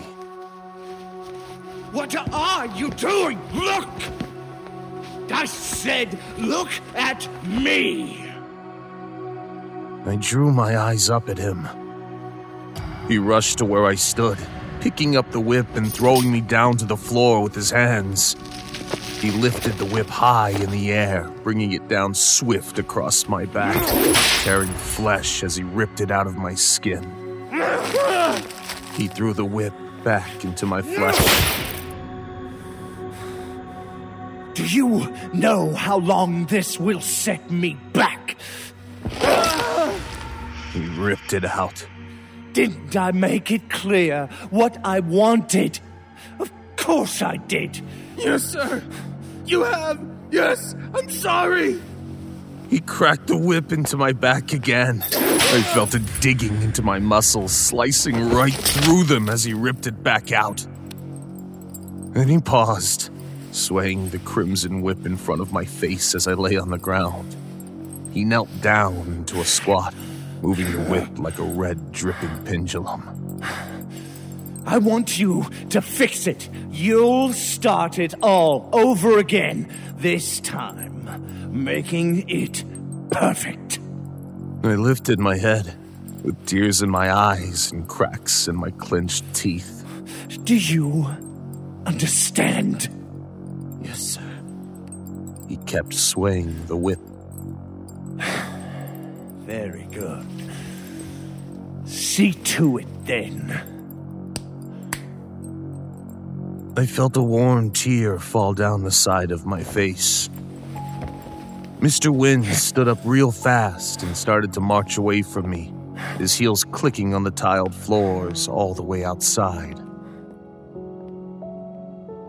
I was alone, bleeding in isolation without a soul to feel my pain. I reached out for a scrap of my canvas near my face.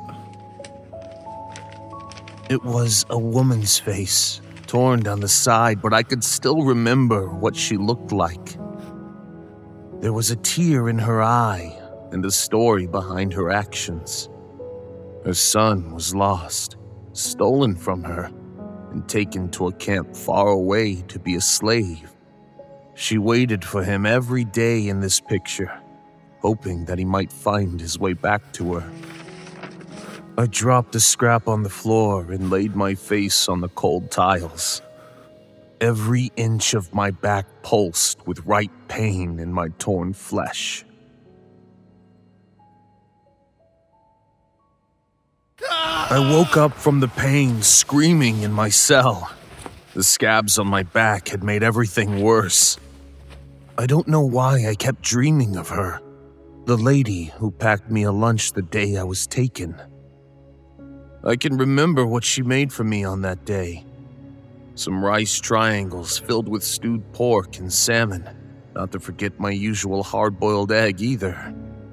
It was strange that morning I left for class, like she knew something would happen. I can recall a picture of her in my mind, coming downstairs, seeing her on the porch midwinter, just looking out at the gray skies like she might have forgotten what they were. It snowed later that day, right when I got to school. Everyone was strange then, like the gray clouds that hung above us, ambiguous with a blurred premonition, neither clear nor dark. I was eating one of my rice triangles when it happened. One of the older boys in the yard came over to me and asked me some questions about my artwork. I don't know if I'd seen him before that day. There was something familiar about him, or it was just that I've held this memory so long that he's now become a regular face in my life. I was foolish enough to show him a sketch I'd been working on for 6 months now. It was the most intricate piece I'd ever made up until then. I was so proud of it, proud to show it to anyone who cared to see. He told me he knew a man who would buy it from me and help to pay off my family's debts. Moving closer to the city had put more strain on them. I knew that, and I want to help. I loved my parents, even if they got mad now and then. So he led me out of the schoolyard as the snow began to fall even more now.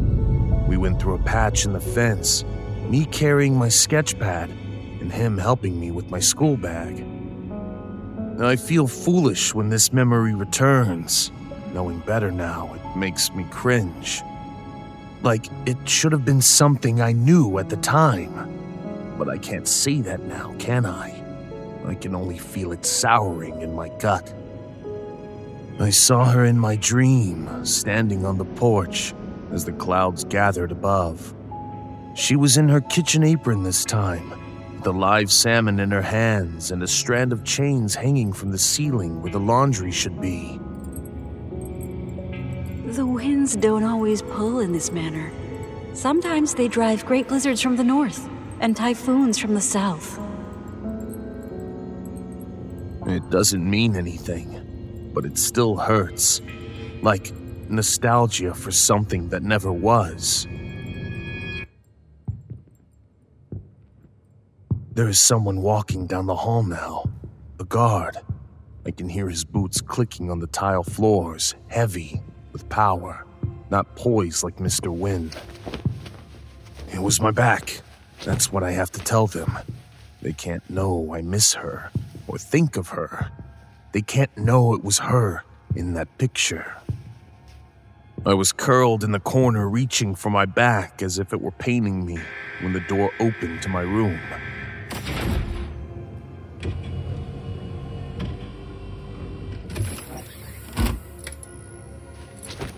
The lights came on and I rolled even more on the floor.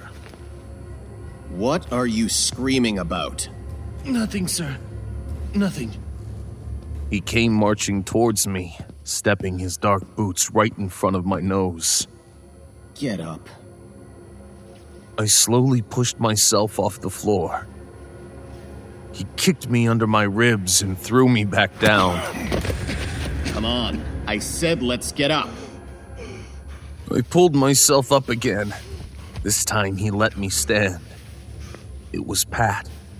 I don't know his real name, but I called him that, short for Patch, as he only had one eye in his face with a patch to cover the missing one. I thought we'd have a chat. What do you think? I put my head down. Yes, sir. He grabbed my arms and put them behind my back, leading me out of the room towards my studio.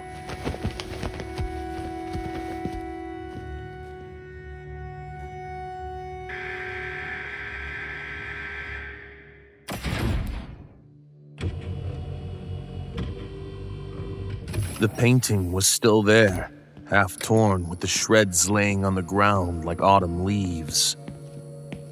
Pat locked the door behind us and looked up into the corner where the security cameras were for a moment. He then marched toward me, taking out his baton, smacking it in his palm. He walked by me, whispering in my ear. Why the hell did you paint that? Do you think Wynn is a fool? He then smacked me in the ribs with his baton. He stopped pacing to straighten me back upright. I looked in his lone eye. It was dark green with a red fissure inside it and yellow stains coating the rest of it.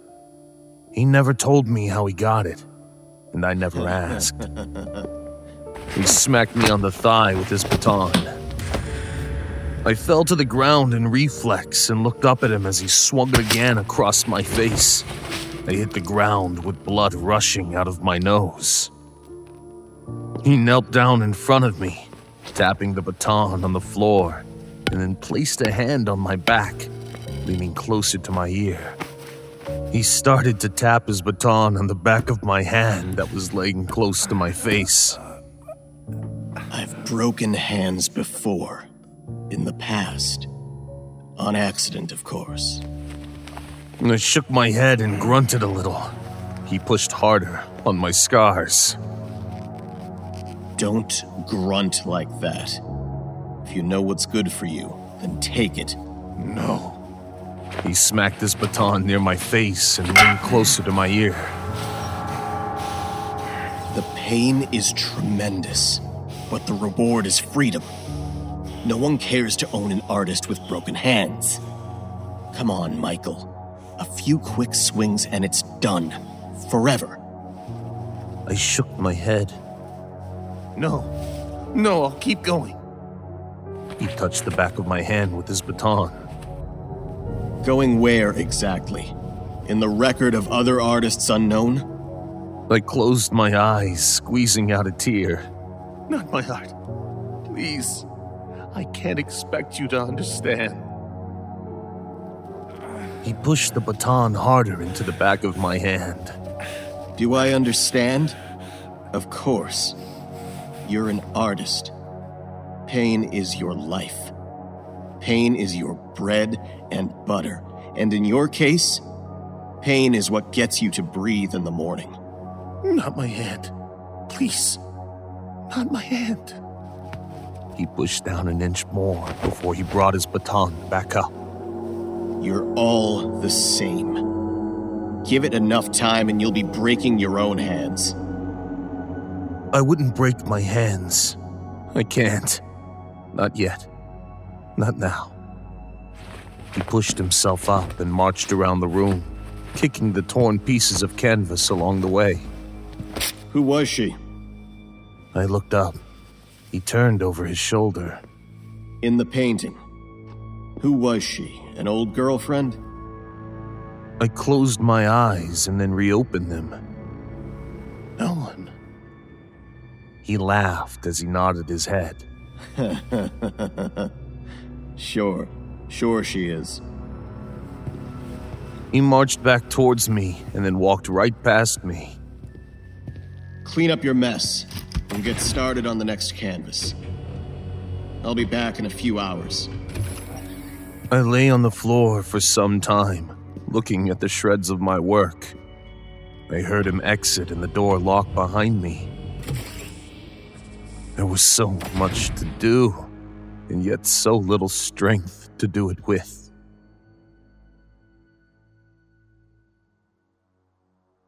I remember another artist from my first master's house who had his hands broken. He told me one night before it happened that happiness was a broken hand and a warm bullet for your head. Maybe that's the freedom Pat was speaking of. I can't be naive again, no matter how much pain it causes me. It's hard throwing a canvas away, putting the scraps of it down the furnace and watching all that hard work burn to dust. I saw her eyes looking up at me, sad, before the embers tore her apart. How did he know? She was in the background.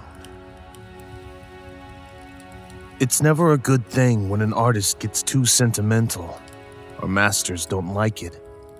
The last things they want to display in their galleries around the world are pieces that are too realistic or have a soul you must reckon with as you stare at her in your posh suits and fine linens. Stare at the soul of humanity that draws a line so fine between you and your own darkest fears.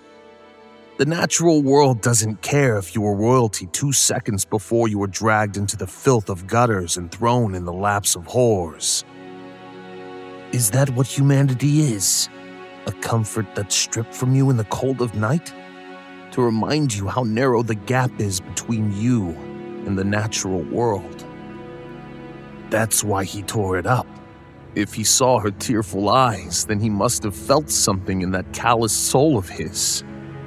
Otherwise, he'd be happy to display it. And otherwise, he wouldn't have beat me.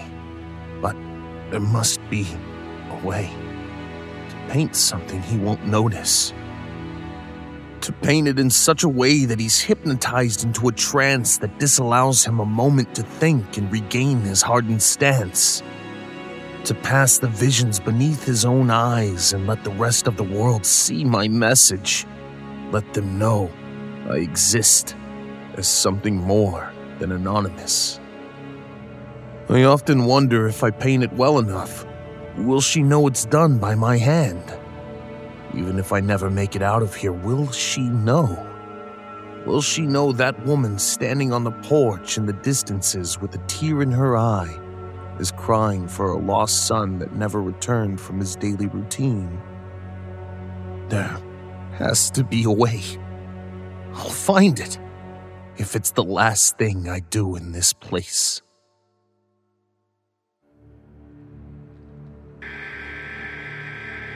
I'd started work on the new canvas when Pat came into the studio.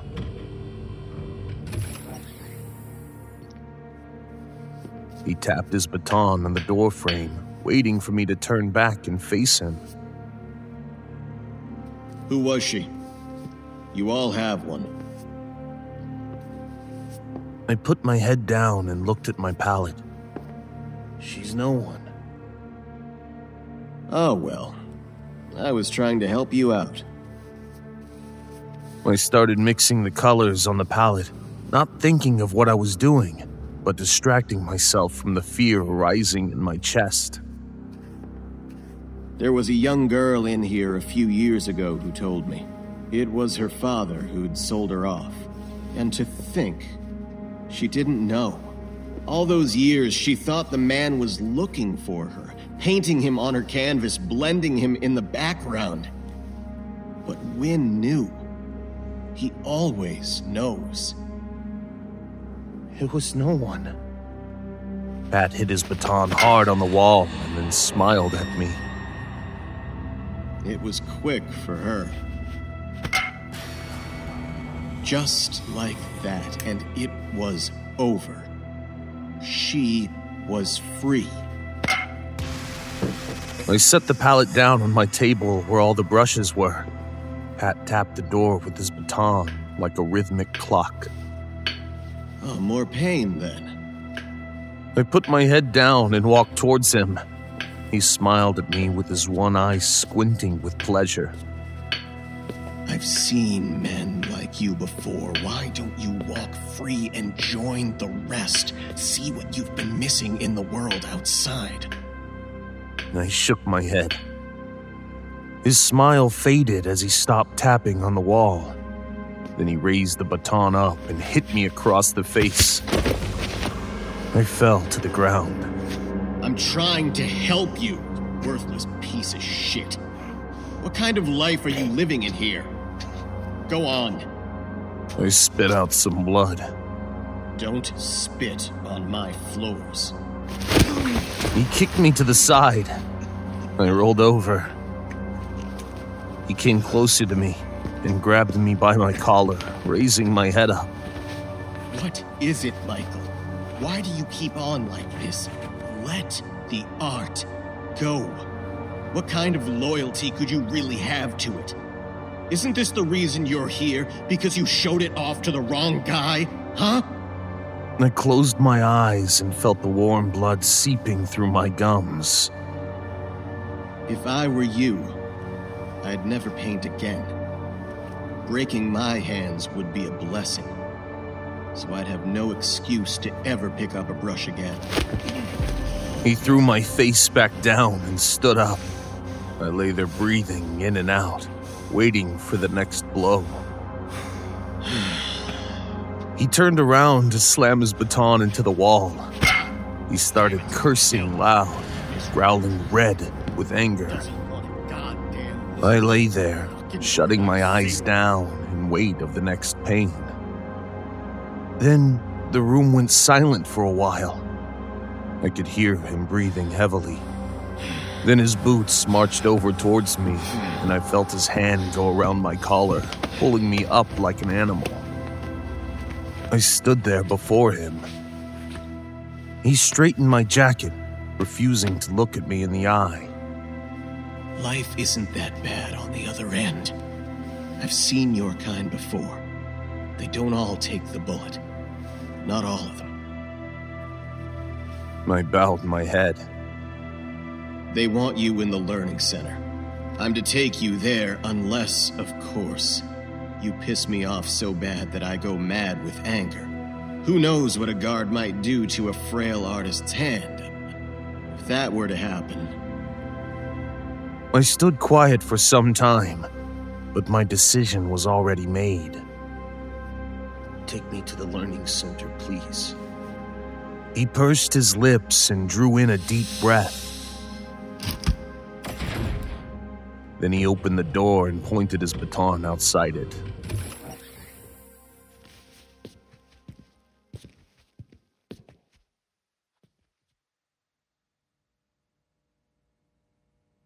The learning center was dark, with one lone chair in the middle of the room.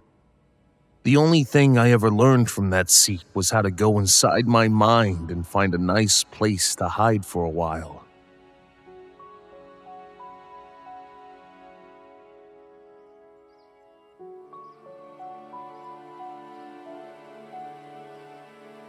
Where was I now?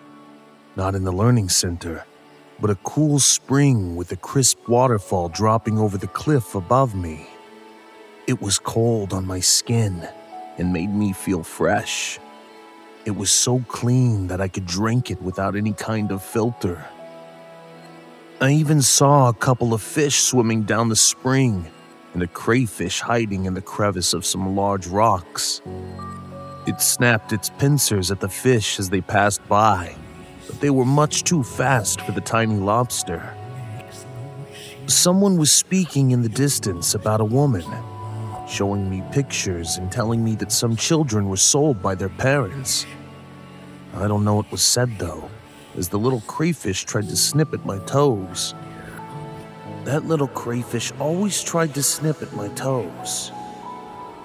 What good would it do if you kept her a secret?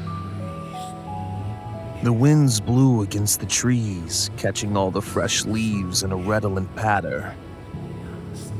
What good would it be to keep her a secret? Sometimes I'd see a few deer in the woods. Not today, though. They didn't seem to be out. But when they came, they always drank from the stream, lapping up the water as they watched me from the bank. I was no harm to them. I wouldn't do anything mean to them. If they let me get close enough, I'd even pet one of them. Maybe I should bring some food with me next time in case I see them. And before that, I need to find out what deer like to eat. Why don't you just talk? The winds were blowing faster. It's not good for you in the long run. We won't penalize you for it. I wonder if a storm would come through while I was still in the water. For some reason, I don't mind storms. Getting wet and all of that. It's a wonderful experience, really. Feeling the natural world upon your skin and having the most fertile reminder of your own humanity. If it weren't for the rains, none of us would be here. She's hiding somewhere in here. I hope I don't find her anytime soon. It's better that way. It gives her a bit of privacy. There's no need to tell anyone where she is. Not that I know anymore. And then the clouds went dark. So dark that I couldn't see my own hands in front of me. And that was it. I was back in my own room with fresh cuts on my skin, lacerations and burn marks across my neck and down my chest. My skin was raw to the touch. I wonder what deer eat. Yes, I wonder.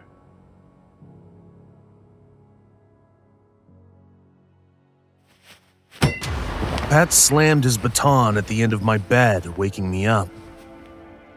Come on. You pull a sleep like that again, and I won't need your permission to go nuts.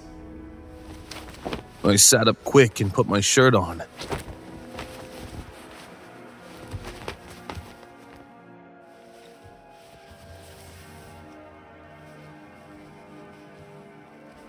Pat stopped me before I went outside and looked down at my feet. They were cold all of a sudden. Then I realized I'd forgotten my socks and shoes.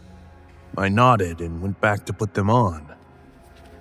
Pat waited for me at the door and then walked me to the studio.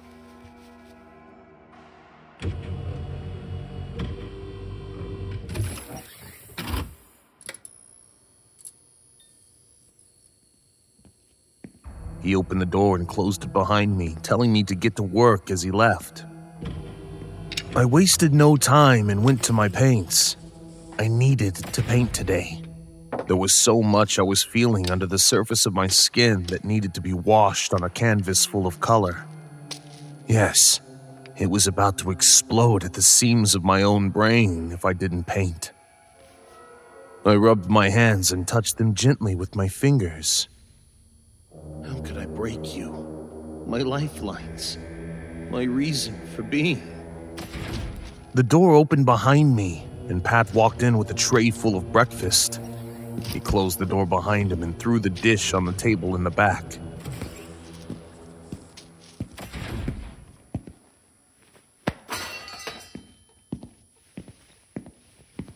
I walked over towards it and he grabbed me by my shirt, gritting his teeth at me as if he were mad.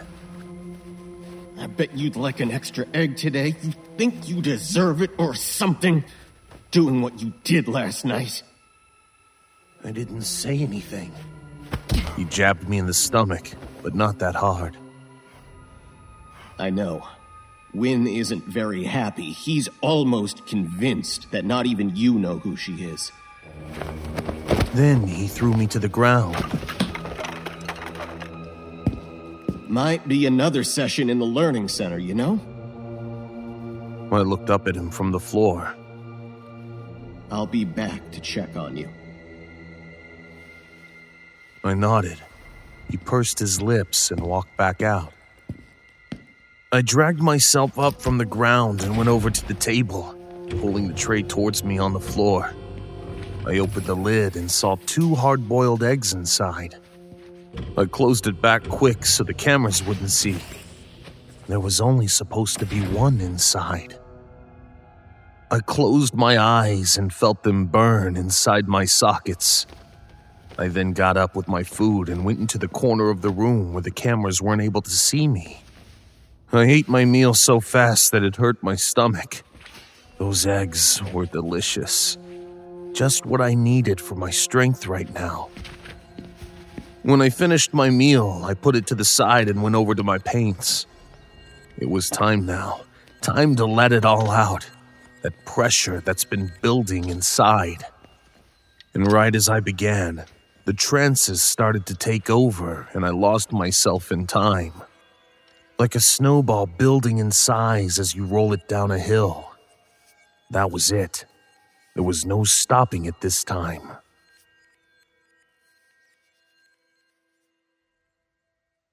I slept and woke again, ate my meals and painted. It all happened so fast I couldn't tell one day from the next. Until I stepped back from my painting and saw it for what it was. I laughed to myself when I finished. Laughed to the point of tears. Then I fell to the ground and huddled myself inside my knees. What have I done?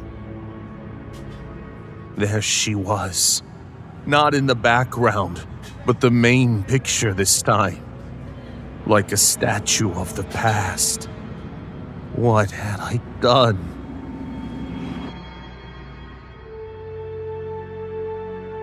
I walked around the canvas the rest of that day, picking up my brushes, biting them with my teeth, and then picking up another, doing the same. This is it. This is bad. I went to my tray of food and put it up on the table near the paints. It was all automatic, like I'd been planning my own demise for some time, that everything I did was automatic. That was when I heard the door open and saw Pat at the door. He lowered his baton and left his mouth wide open as he shook his head. He looked at me with his lone eye full of misery and hate. He didn't say anything, though. We both knew it was too late for me.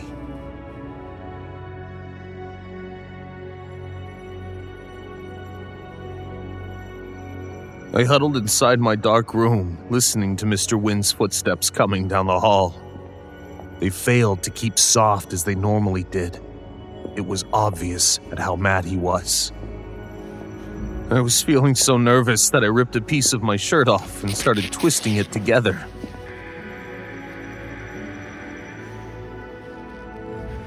The door opened, and I bowed my head. He stood dark in the bright threshold with the whip at his side. Ouch! I did as he instructed and followed him out into the studio. The piece of my shirt was gone by the time I heard the door shut. I don't even remember dropping it. I was so nervous, but I thought I might have seen a glimpse of it inside the door. Everything was automatic again, like I was an actor in a play I'd rehearsed time and time again.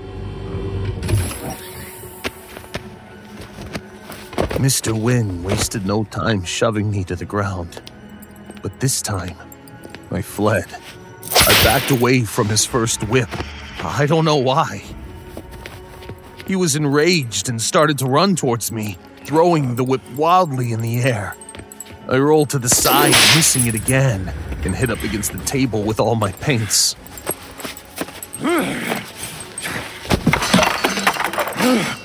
You're trying to challenge me, boy? And then he brought the whip down again. I moved to the side and quickly picked up a can of paint, tossing it in his face.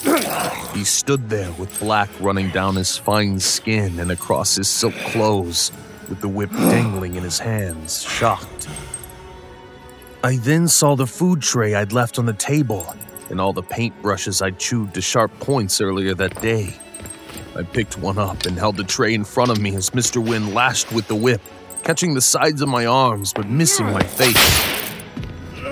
I plowed into him with all my might and took the sharp brush, like a wild creature, automatic in nature, stabbing it up into his supple throat.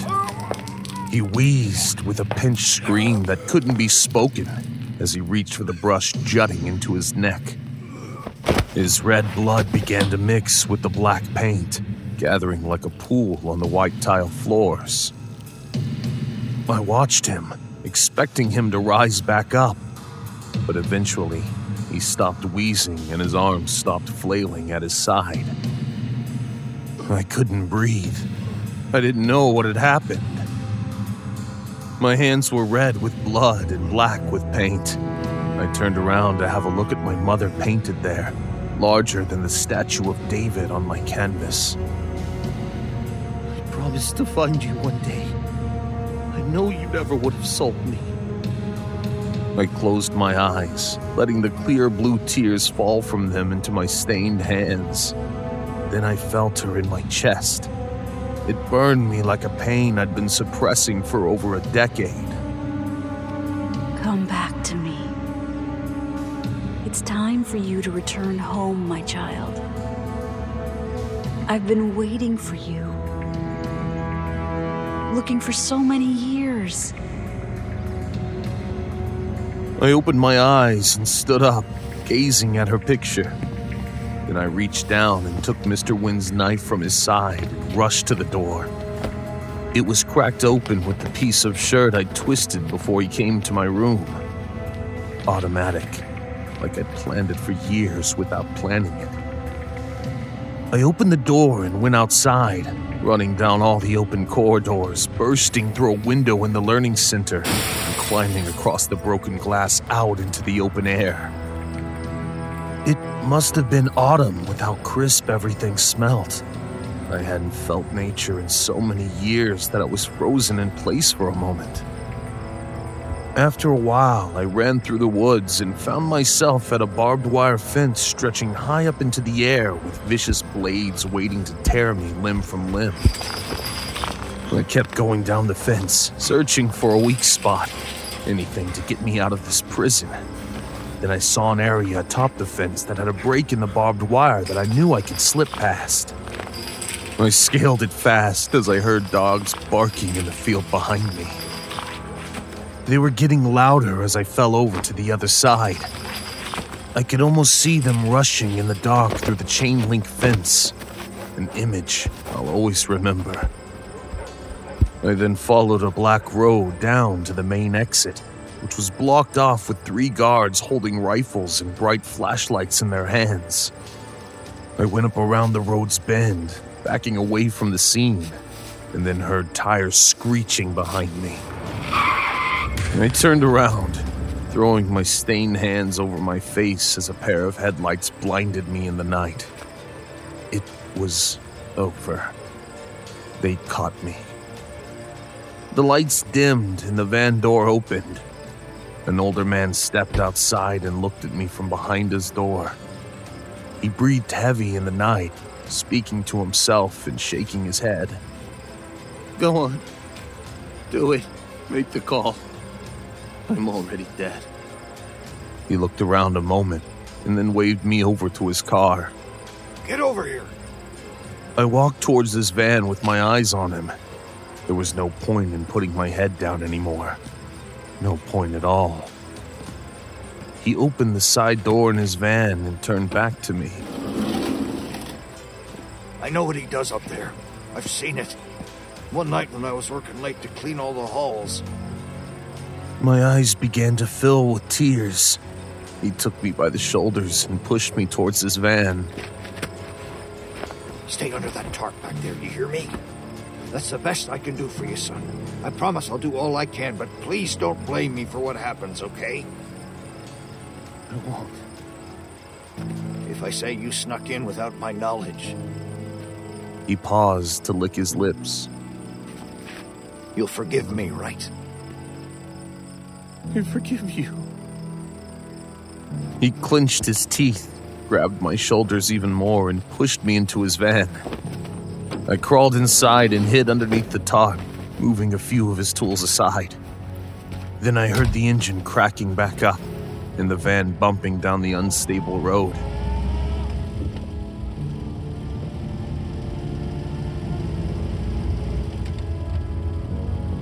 It was slow for some time until we stopped.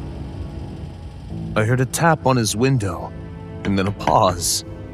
He rolled the hand-cranked window down. Yes, sir? I'll need to check your van before you can leave tonight. Nothing to hide in there? Just some tools, that's all. Then I heard the side door sliding open and saw the bright light shining outside the tarp. It lingered for a moment, and I felt Pat stepping up into the vehicle. He was moving some of the items around for a while, and then everything went quiet. I heard him step back out, felt the van shake, and listened to the door slam shut.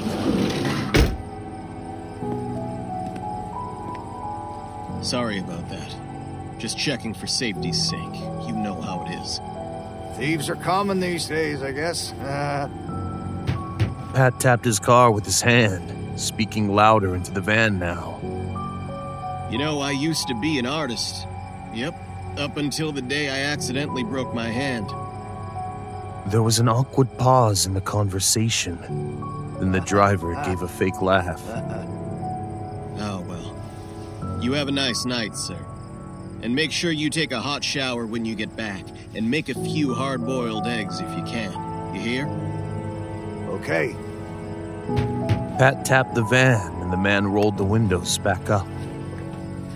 And after what seemed forever, I heard a metal gate screeching open and felt the van moving again.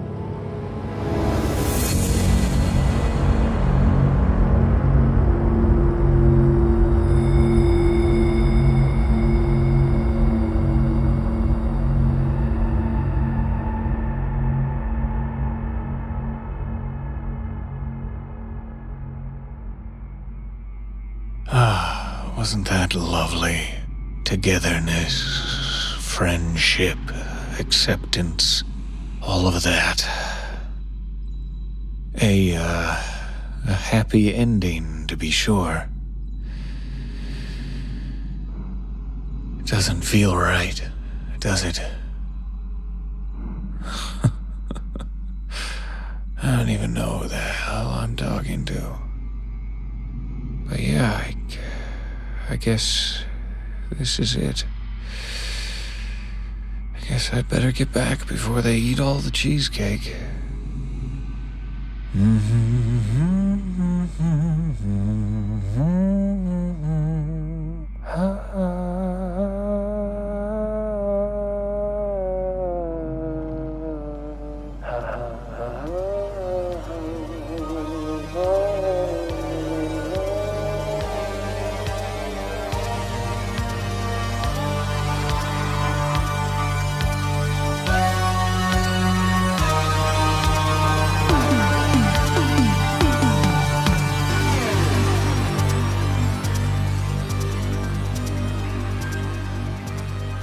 as the lights come back on, our stories come to an end.